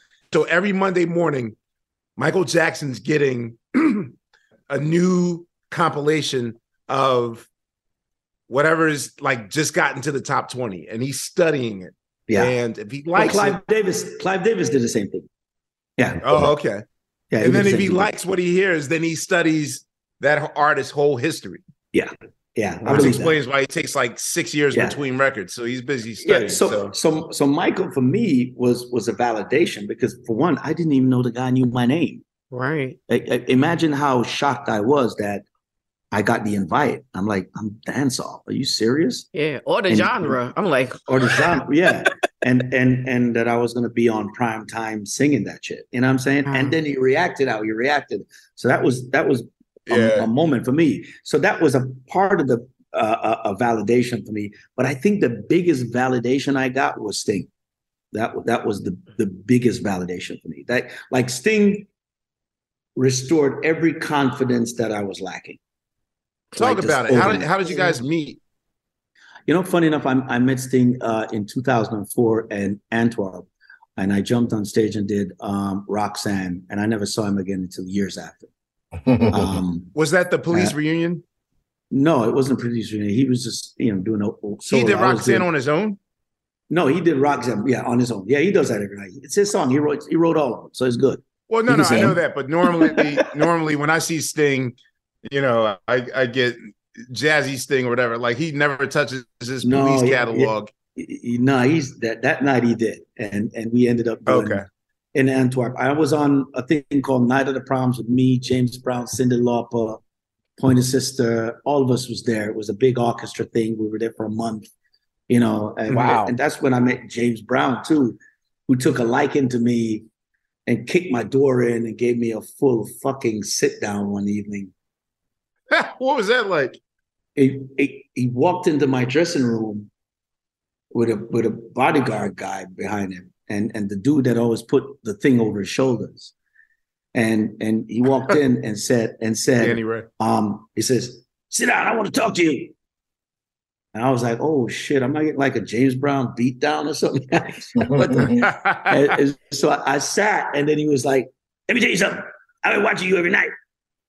I see them come, I see them go. I've been to your country. I parted with Marley. Let me tell you something. You good. You the truth. You funny. You need to let them see both sides." And I'm looking at him and I'm going to say, "Let me tell you something. They can take away your woman, your house, your car, your money. There's one thing they'll never take away from you: your talent. And as long as you have your talent, you're a rich man. Keep doing what you're doing. God bless you." He get up and he walked out. That was my James Brown, moment there. And I was like, because he would come out on the stage, like all of us, we had this orchestra that was playing, and we would come out every now and then and play different songs. And he would come out every time it was my segment. He'd pull a chair up and he'd just sit down and watch me. Wow, that's intimidating. And then I would be like, Mr. They would say Mr. Brown. I'd be like, "Godfather," and he'd always, "Hey, Shaggy," and he comes in and he always was hollering at me like that, and he just really took a liking to me for some reason. I heard he was a hard ass, but he was like really just a really cool guy to me for some reason. He just liked me. So we were there doing that, and then Sting came in and for one night and we gave up the night, and that's the first time I met him. Years afterwards, Martin Kirsenbaum, who was my A&R at Geffen, when you remember that time when MCA turned into Geffen. He remembers. So Martin was the head of International, and he was the only person that really championed my project at that time with A Sexy Lady and these other records. And so I decided to say, "Hey, that guy championed me." I told Jimmy I want him to be my A&R. And so Martin and I became really good friends. Martin then did Cherry Tree Label and signed Lady Gaga and LMFAO and all of these bigger bands. And when Martin left Interscope, he started managing Sting because he was also Sting's A&R for years. And he just thought, he knew me and knew Sting and just thought that we would get along. And I had a song called "Don't Make Me Wait." And Martin says, "I love that song. Could you send it to me?" So I sent it to him. And I'm in the studio in LA when I sent it to him. I'm doing some shit. And Sting walked in singing it. And he was like, "Don't make me, come on, Shaggy, let's make this a hit." And I was like, "Oh shit. Oh this shit. Really happened." Yeah, it was like really. And we sat there and he looks at me and he says, "Now I want you to produce me. I want it to be authentic. This is your genre. I want you to," and I'm like, "You want me to produce you?" That's the funniest shit I've ever seen. Yeah. What's that like? Because I hear he's hard to take instructions. So no, he's very easy. He's one of the easiest guys you could do. The only thing you could realize with Sting is that when he's creating, if he comes up with something and you like it and he likes it, just know he's doing 30 more of them. and he might come back to the original. Wow. That's his process. Oh, that's so fun. It might be frustrating to you that if you hear that one that you like, he's not, okay, I know you like that. Okay, we'll put that in the pocket. Now I got 30 more to do. Right. So you got to have patience. Dumb question, guys. Shaggy, are you the first reggae artist that Sting has worked with? I don't know. I don't think Sting has worked with so many people, but I'm the first one who's done an album. Yeah. Like a full album. Yeah. Yeah, he's never done a full album with anyone like that. Me and him do a full album together, and it was a camaraderie. We met each other and just was like, we had more fun than music, and we just started laughing, and it just happened. We performed with each other, like I think right before the pandemic, like the summer before, and when I got the record, I always wanted to know, why did you guys name it 44876? Well, we was just trying to be creative. What's the significance behind the number? So 44 is the area, is the phone code. When you're in the UK, you press +44. Oh, +44. Yeah, and right. Yeah, 876 is and 876 is Jamaica. So it's 44 to 876. Yeah, yeah. All right, y'all. You know what season it is. 'Tis the season for spring breaking and planning our summer travel. And if you're like me, you're already in your Airbnb app trying to find which spot is right for you. Now, listen, while I'm looking to spend all this money, what I'm not doing is thinking about making money with Airbnb. See, you got to change your mind state. Make the money while you're spending the money. How, you say, Laia, do I make the money? Well, you host at your house. And I know what you're thinking. I mean, my whole house? Well, no, you don't have to do your whole house. I mean, you could do a room or, do the whole house. So make some money while you're spending some money this summer. I'm trying to tell you, your home might be worth more than you think. Find out how much at airbnb.com/host. Tired of not being able to get a hold of anyone when you have questions about your credit card? With 24/7 U.S.-based live customer service from Discover, everyone has the option to talk to a real person anytime, day or night. Yes, you heard that right. You can talk to a human on the Discover customer service team anytime. So the next time you have a question about your credit card, call 1-800-DISCOVER to get the service you deserve. Limitations apply. See terms at discover.com/creditcard. Hey guys, it is Ryan. I'm not sure if you know this about me, but I'm a bit of a fun fanatic when I can. I like to work, but I like fun too. It's a thing. And now the truth is out there. I can tell you about my favorite place to have fun. Chumba Casino. They have hundreds of social casino style games to choose from with new games released each week. You can play for free anytime, anywhere. And each day brings a new chance to collect daily bonuses. So join me in the fun. Sign up now at ChumbaCasino.com. No purchase necessary. VGW Group. Void where prohibited by law. See terms and conditions. 18+. Before we close, I definitely want to get to this new project. Please. So I did not see this coming. Now, yeah, I'm a Sinatra fan. Like, tell me the genesis of how you came up with this idea. I'm going to do Frank Sinatra covers. We were on tour on the 44876 tour, and we had a day off in like Norway or one of these places, and we're on the fjords on a boat. Sting says, let's take a boat out and just hang out for the day. And then we were out there, and it was me and Dominic Miller, his guitarist, and we were all out there on the boat, and we had drinks and everything. And then he jumped off into the water and started swimming. And I was like, I do that shit. That's just cold. I'm Jamaican. Right. That ain't me, bro. So he jumped off and sing and started to swim in there, him and Dominic.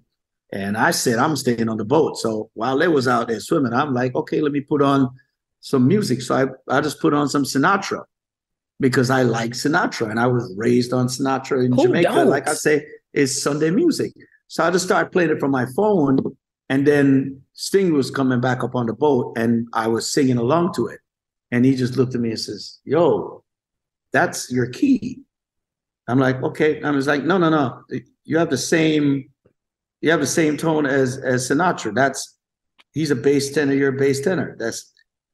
And so he's going to me with all this shit. And I'm like, all right, yeah, sure, whatever. And then we started talking and he said, well, it would be cool if we did this in reggae and blah, blah, blah, and all this shit. the shit stayed away to like, this is before the pandemic, all that shit, just sit around, we ain't done shit. And then last year, the top of the year, he looks at me and says, the year before he says, he was doing this thing in Vegas. We call it the residency. His residency. Yeah. And I went out there to the residency and sat and kind of jumped on stage with him tonight. And we were backstage and I started singing the Sinatra shit again and he's playing and shit. And he said, Shaggy, we should do this. I'm like, all right. Again, I'm not thinking nothing. And he's like, what are you doing the top of the year? I said, I'm going to be in Miami. He says, let's do it. And then top of the year, he came to my house in Miami and he called me and says, we're going to do it. So I ended up flying some musicians up and we did it at my house, in my studio, in my house in Miami and started doing it there. By the end of the week, I had like 8 songs. I was like, oh shit, this is really happening. And it really started. And then we ended up going to Jamaica. Now we got like Dean Fraser, Lenky Marsden. We got all the original dudes. We got all the backgrounds done. And then we ended up going to LA at Capitol into Sinatra's, and we did like, you did it at the studio? Yeah, we did it original. Yeah, we weren't there. We recorded there too, Shaggy. Mm-hmm. Yeah, no, it's trippy. It's trippy with the microphone and it's trippy. You know what I mean? And so we ended up doing that, and then it was Rob who was good at that repertoire that Sting brought in. And we had to, because in most reggae records are good on 2 chords. You know this, most reggae records are 2 chords, and Sinatra's, 4, 5, 6 chord changes. Right. We had to figure out, the genius was how to figure it out to make it not be more jazz than reggae. Because if it's too jazz, then it's just going to be corny.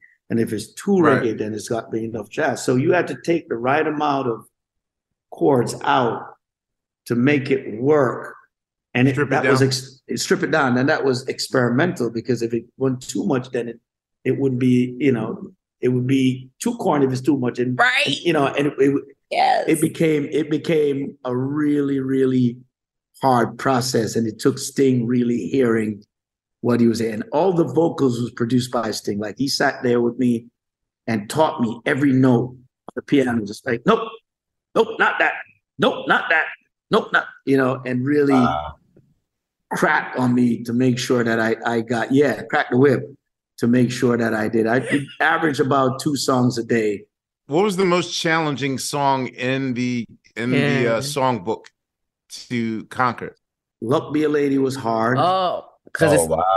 Yeah, Luck Be a Lady was really, really hard. And Saturday Night. And I think That's Life was also challenging. It was hard. And it's really just, he wanted it, like he says, he kept saying to me, don't do Sinatra. Right. I don't want Sinatra. I want Shaggy. Mm-hmm. And it was important for him to get that. He said, you're doing Sinatra songs, you're in the same register as him, but don't do Sinatra. I want you to, because I had a tendency of mimicking people. So I would mimic Sinatra. So he was like, no, I want Shaggy. And he was adamant about it. So at one point you took your trademark voice away to try to croon like Sinatra? No, it wasn't even that. I would still use that voice, but just the way Sinatra would sing it, note for note, I was copying that. And he didn't want that. It was like, I want Shaggy. You got to bring that reggae flavor. It's reggae. I want that Shaggy, and he was very adamant about it. I mean, when I say every line, man, I mean, he was really on it. And if you work with Sting, this guy is there. He's ever on time. He's early always, and he's always beating you there. So, and I live at my studio and he'll be there before I get up. And I'm like, and you in the military. I'm like, dude, come on, man. And so he'll be there. Y'all rose to that challenge. Yeah. And he'd do it in the day straight down, and by 6, 7 o'clock, he'll stop. And that's how we work every day. It was never a late night, nothing. By 7 o'clock, we would probably go, I'll go meet him at the bar by 8 or so. And by 9, he's like, okay, I'm going to bed. You know what I mean? That's always we'll have like a glass of wine or something like that. How did you get your name? Shit. No, Oh, because you can't. It wasn't Scooby Doo related. No, just because your curl pattern is undefined. Is that let me tell you something. I was skinny and I had a lot of hair, and they call me Shaggy Dog. And then I went to England. Like a dog, not even. Yeah, and then I went to England and found out that shag meant something else. Yeah. Oh yeah. So you kept it. Oh. I was like, that shit cool. You are a mess. See, I just thought you were a Scooby Doo fan. Yo, you are old. I love this mess. I wish the whole world. I'm like, oh shit, that's what it means. I'm Mr. Lover. Shuggy. Listen, Amir, if this why is Shaggy not in the Rock and Roll Hall of Fame? We need the Rock and Roll Hall of Fame. We need the Kennedy Center honors. The nigga is a national treasure. You a legend. You was a treasure. Thank you. So, Boombastic, I mean, just tell us about how your life changes when you have a huge record. I did all Carolina. It became number one in the British chart. It was massive, and it was number one in almost. So, and Ken Berry signed me, who was the co-founder of Virgin. Mm-hmm. Ken Berry had signed that record, and I was in a bidding war with Chris Blackwell and Ken Berry. Now, I wanted to go with Island Records because that's where all my reggae heroes were. Right. And Suzette Newman, who was Chris Blackwell's right hand, and me got really, really friendly. She really loved me.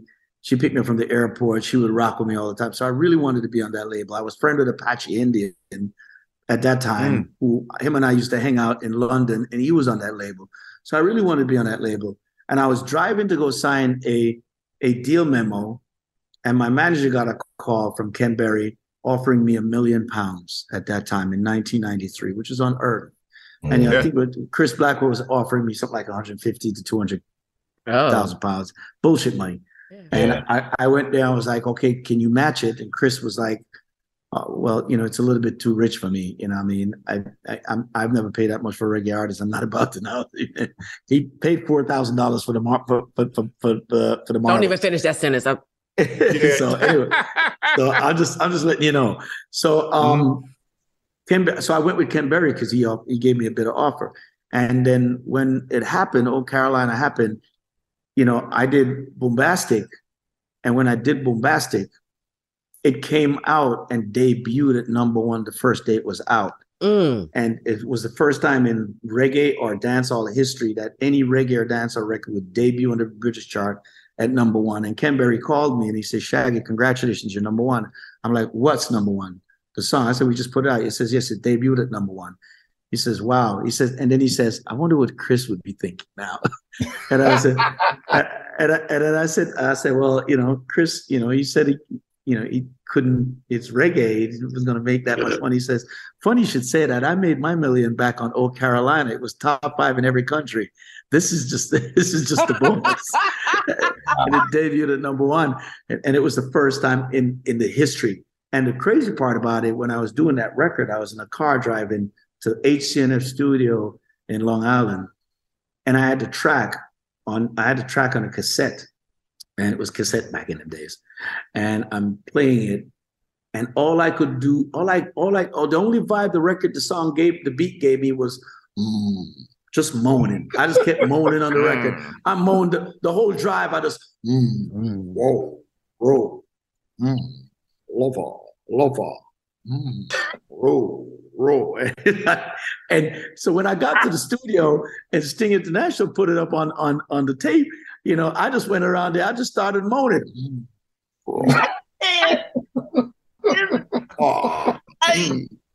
Busted. Fantastic.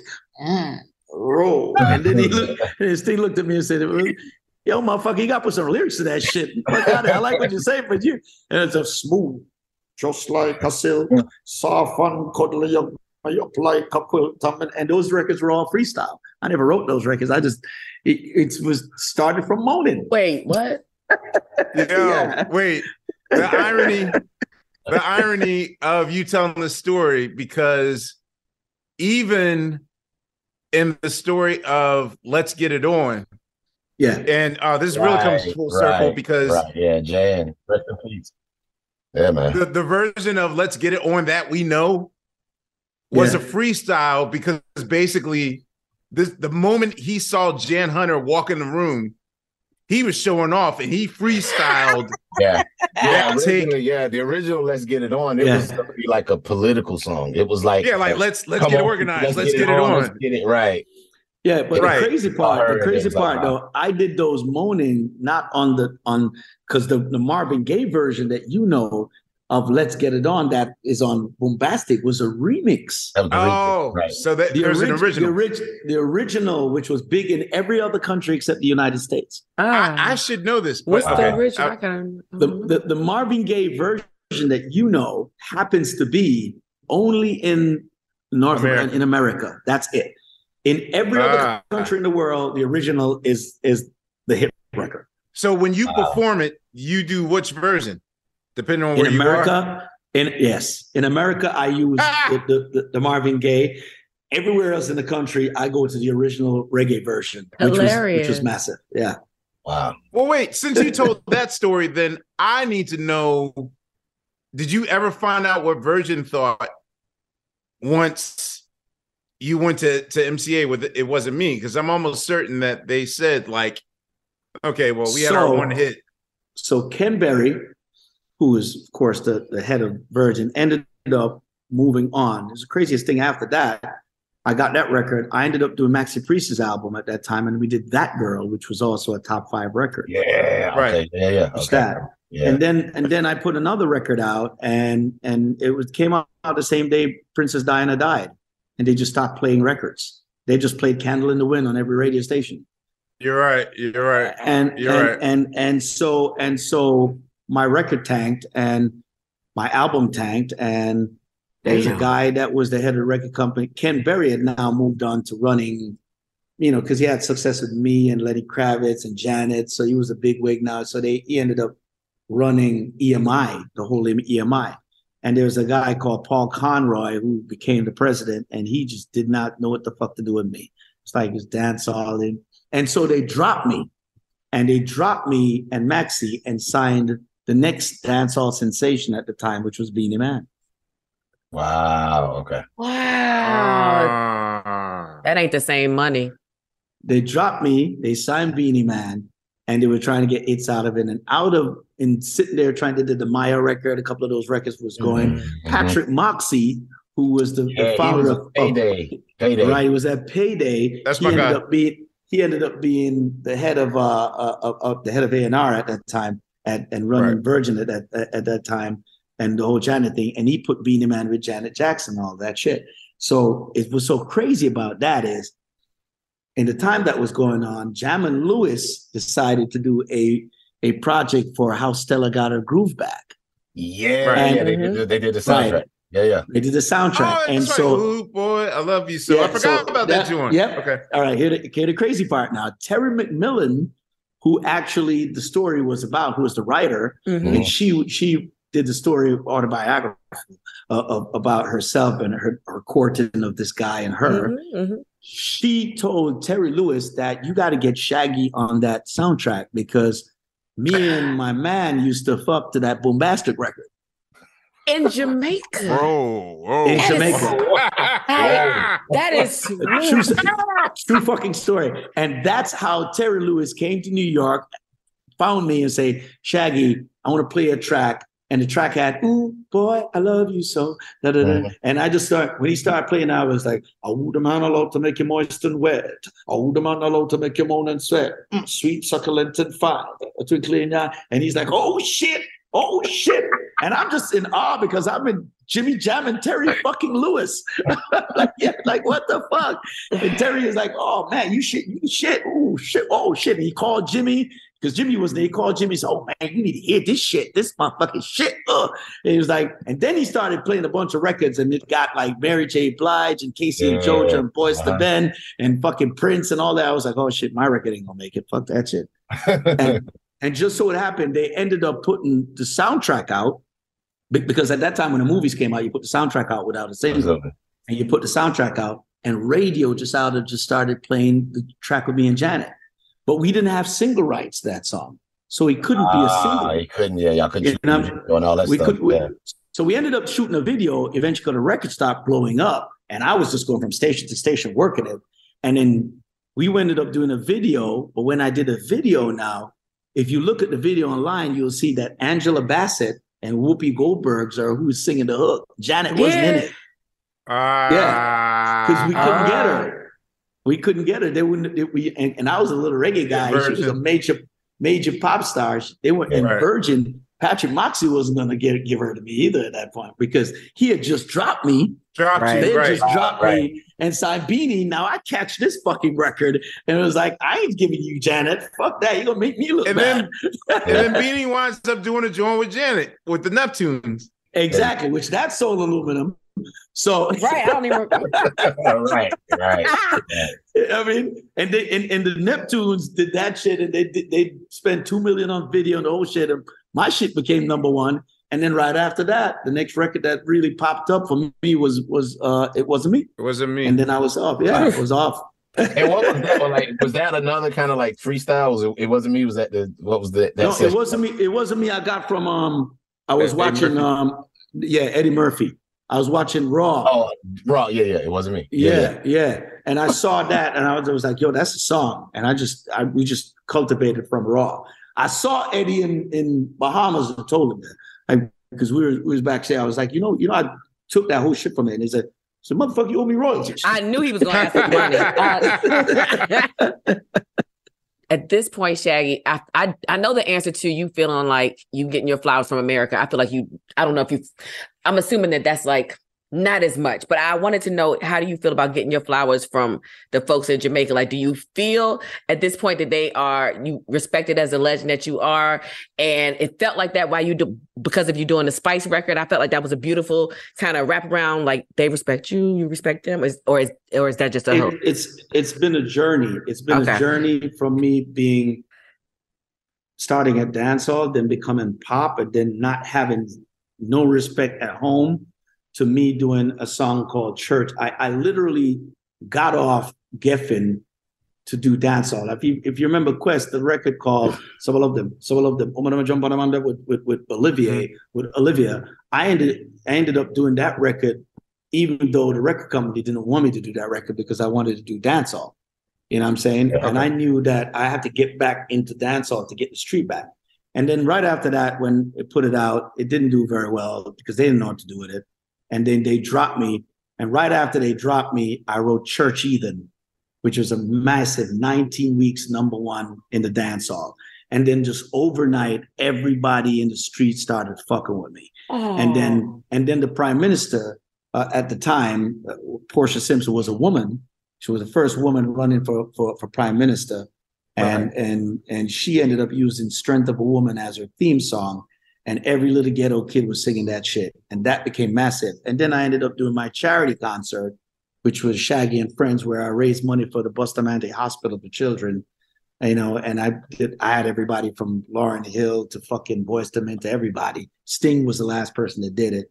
And I'd done that. So it became a respectful thing after a while, where people be like, okay, this dude is a true dude. I'm fucking with him. You know what I mean? And that became that. And so it became that. And I had the respect of Jamaica, but I didn't have the respect of the industry. The industry was still like, okay, this guy isn't authentic. And that came in part with Sting saying, yo, this guy is a genius, or as he would put it on interviews, which blew my mind because I think of him as like a musical genius god. But he would have these conversations like, I've never seen anybody write songs as fast as this guy, and does it, and he doesn't play an instrument. And it always freaked him out. He always says, I don't understand how you're so melodic and don't play. You know, it's all in your head. You know, and I'll sit around the mic and freestyle because we come from that. And I'm spitting these melodies and shit like that. And we go down and write lyrics out and be like, oh, okay. So he would get that. So he validated me on that level. This true validation comes now from the Spice record, which I wrote, you know, and was a Shaggy record first. And I literally took it and flipped it to Spice, and then we put Sean Paul in it. And that became not just a massive record on the global side of things, but it all and a big TikTok record, but it was the streets and and it was produced by me. It was and then there were other things too, like for instance, Cartel did Slow Motion, which was a record, which was one of his first big records, which I produced and put on my label. You know what I'm saying? And you know, because I went there, took his voice and everything, and got it done. And there's so many other reggae records, dancehall records that I've done that were big that people didn't know I wrote, but I wrote. You know what I mean? I'm talking hardcore shit. Like Chico, girl, if you don't care, maybe see you put on in the air from the amount of money. All of these shit, Maxi Priest, whatever your eyes can see, all of these records were records that were street records that I either wrote or produced. And then so after a while, people just started to be like, okay, yeah, all right, we're fucking with him. Yeah. Well, that was actually my question, Laia. So thank you. Is there anything that you have yet to achieve? Like, because I know, like, you know, overachievers might necessarily feel like there's one more itch they got to scratch and that sort of thing. And I know that even for us, like, we've had that same journey where, you know, our audience who does not look like us embraces the shit out of us. And, you know, but we long for our hometown, our peoples to really embrace us, which I feel like, you know, with this next project we're doing, we're going to get that moment. But yeah, no, you answered the question. To me, with you, and I'm just going to give this for you. When I remember sitting with your band and I was talking, I think it was your trumpet player or something I was talking to, and we're talking about just how this gig, the late night gig, affected your whole shit. And he was like, hey, it's a different thing. You know, we got dental and medical. I got the best teeth in the business, bro. Yeah, and it dawned on me at that point. I was like, wow, yeah, that's some real shit. You could and what you have done with the platform, you know, even when I think I saw you and just was telling you how genuinely happy I was to see you win that night, even though it was really crowded with that bullshit that happened. But you know, but I was just really, because I kind of know your journey of, you know, and I know even some of it even through Scott, because when I was in Miami with Scott and just kind of see how the whole shit go and just know your journey being on MCA and just to see what you have done with the platform. You know what I mean? It is just commendable. And I just want to take that time out to say, thank you, brother. You know what I mean? I appreciate it. It has not gone unnoticed. Thank you, man. Dude, this has been amazing. I'm not blowing smoke and whatever. Like, and I'm not even trying to kick it like, oh, well, I had low expectations. No, but man, like I got to tell the world, like, you're a historian. Like, and right now, history and misinformation is like, for me, that's like almost job one, like uncovering history, making sure that, you know, we know our culture and that finding griots. Exactly. So this was a very important episode of Questlove Supreme. And I thank you for doing this for us, man. Thank you. Thank you, man. I appreciate it.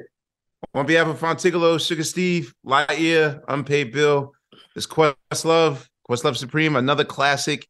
Under the bus, under the hood, under the notch. I don't know, like the proper clothes. what should I say, Steve? I don't know. You know, Shaggy has a Christmas album. Merry Christmas, Shaggy. People love that Christmas album. Yeah. It's a Christmas album of dance, because when we were young, all we got at Christmas was that Bing Crosby, the regular Christmas record, and my grandmother killed me with that shit. It was like, I'm like. And ain't nothing Bing Crosby is singing, ain't nothing was looking like, because I'm in Jamaica. There's no white snow.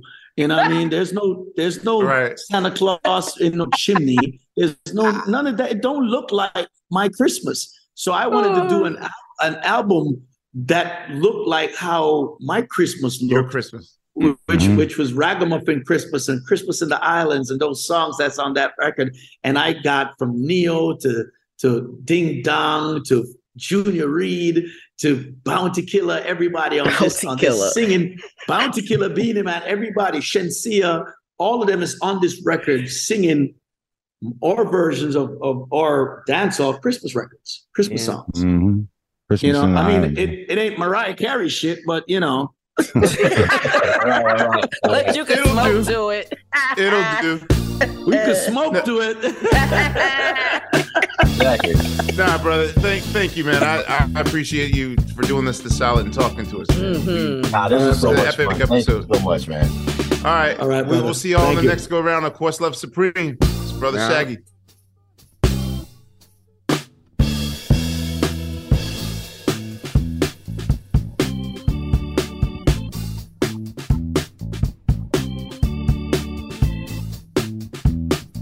Questlove Supreme is a production of iHeartRadio. For more podcasts from iHeartRadio, visit the iHeartRadio app, Apple Podcasts, or wherever you listen to your favorite shows. Step into the world of power, loyalty, and luck. I'm gonna make him an offer he can't refuse. With family, cannolis, and spins mean everything. Now, you wanna get mixed up in the family business. Introducing The Godfather at ChumbaCasino.com. Test your luck in the shadowy world of The Godfather slot. Someday, I will call upon you to do a service for me. Play The Godfather now at ChumbaCasino.com. Welcome to the family. No purchase necessary. VGW Group. Void where prohibited by law. 18+. Terms and conditions apply. This is Malcolm Gladwell from Revisionist History. eBay Motors is here for the ride. With some elbow grease, fresh installs, and a whole lot of love, you transformed 100,000 miles and a body full of rust into a drive that's all your own. Brake kits, LED headlights, whatever you need, eBay Motors has it. And with eBay Guaranteed Fit, it's guaranteed to fit your ride the first time, every time, or your money back. Plus, at these prices, you're burning rubber, not cash.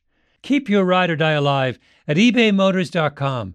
Eligible items only. Exclusions apply. Are you still searching for your perfect place to call home? Well, now is the time to buy at Fisher Homes. If you're looking to move in before the end of 2024, May could be your last opportunity to start building your dream home and close before the year's end. If you're hoping to move in even sooner, Fisher Homes also has homes that are move-in ready and waiting for you, where you can start enjoying the benefits of homeownership even faster. Schedule your personal tour with a new home advisor today at FisherHomes.com and make this spring the season you find your perfect home sweet home.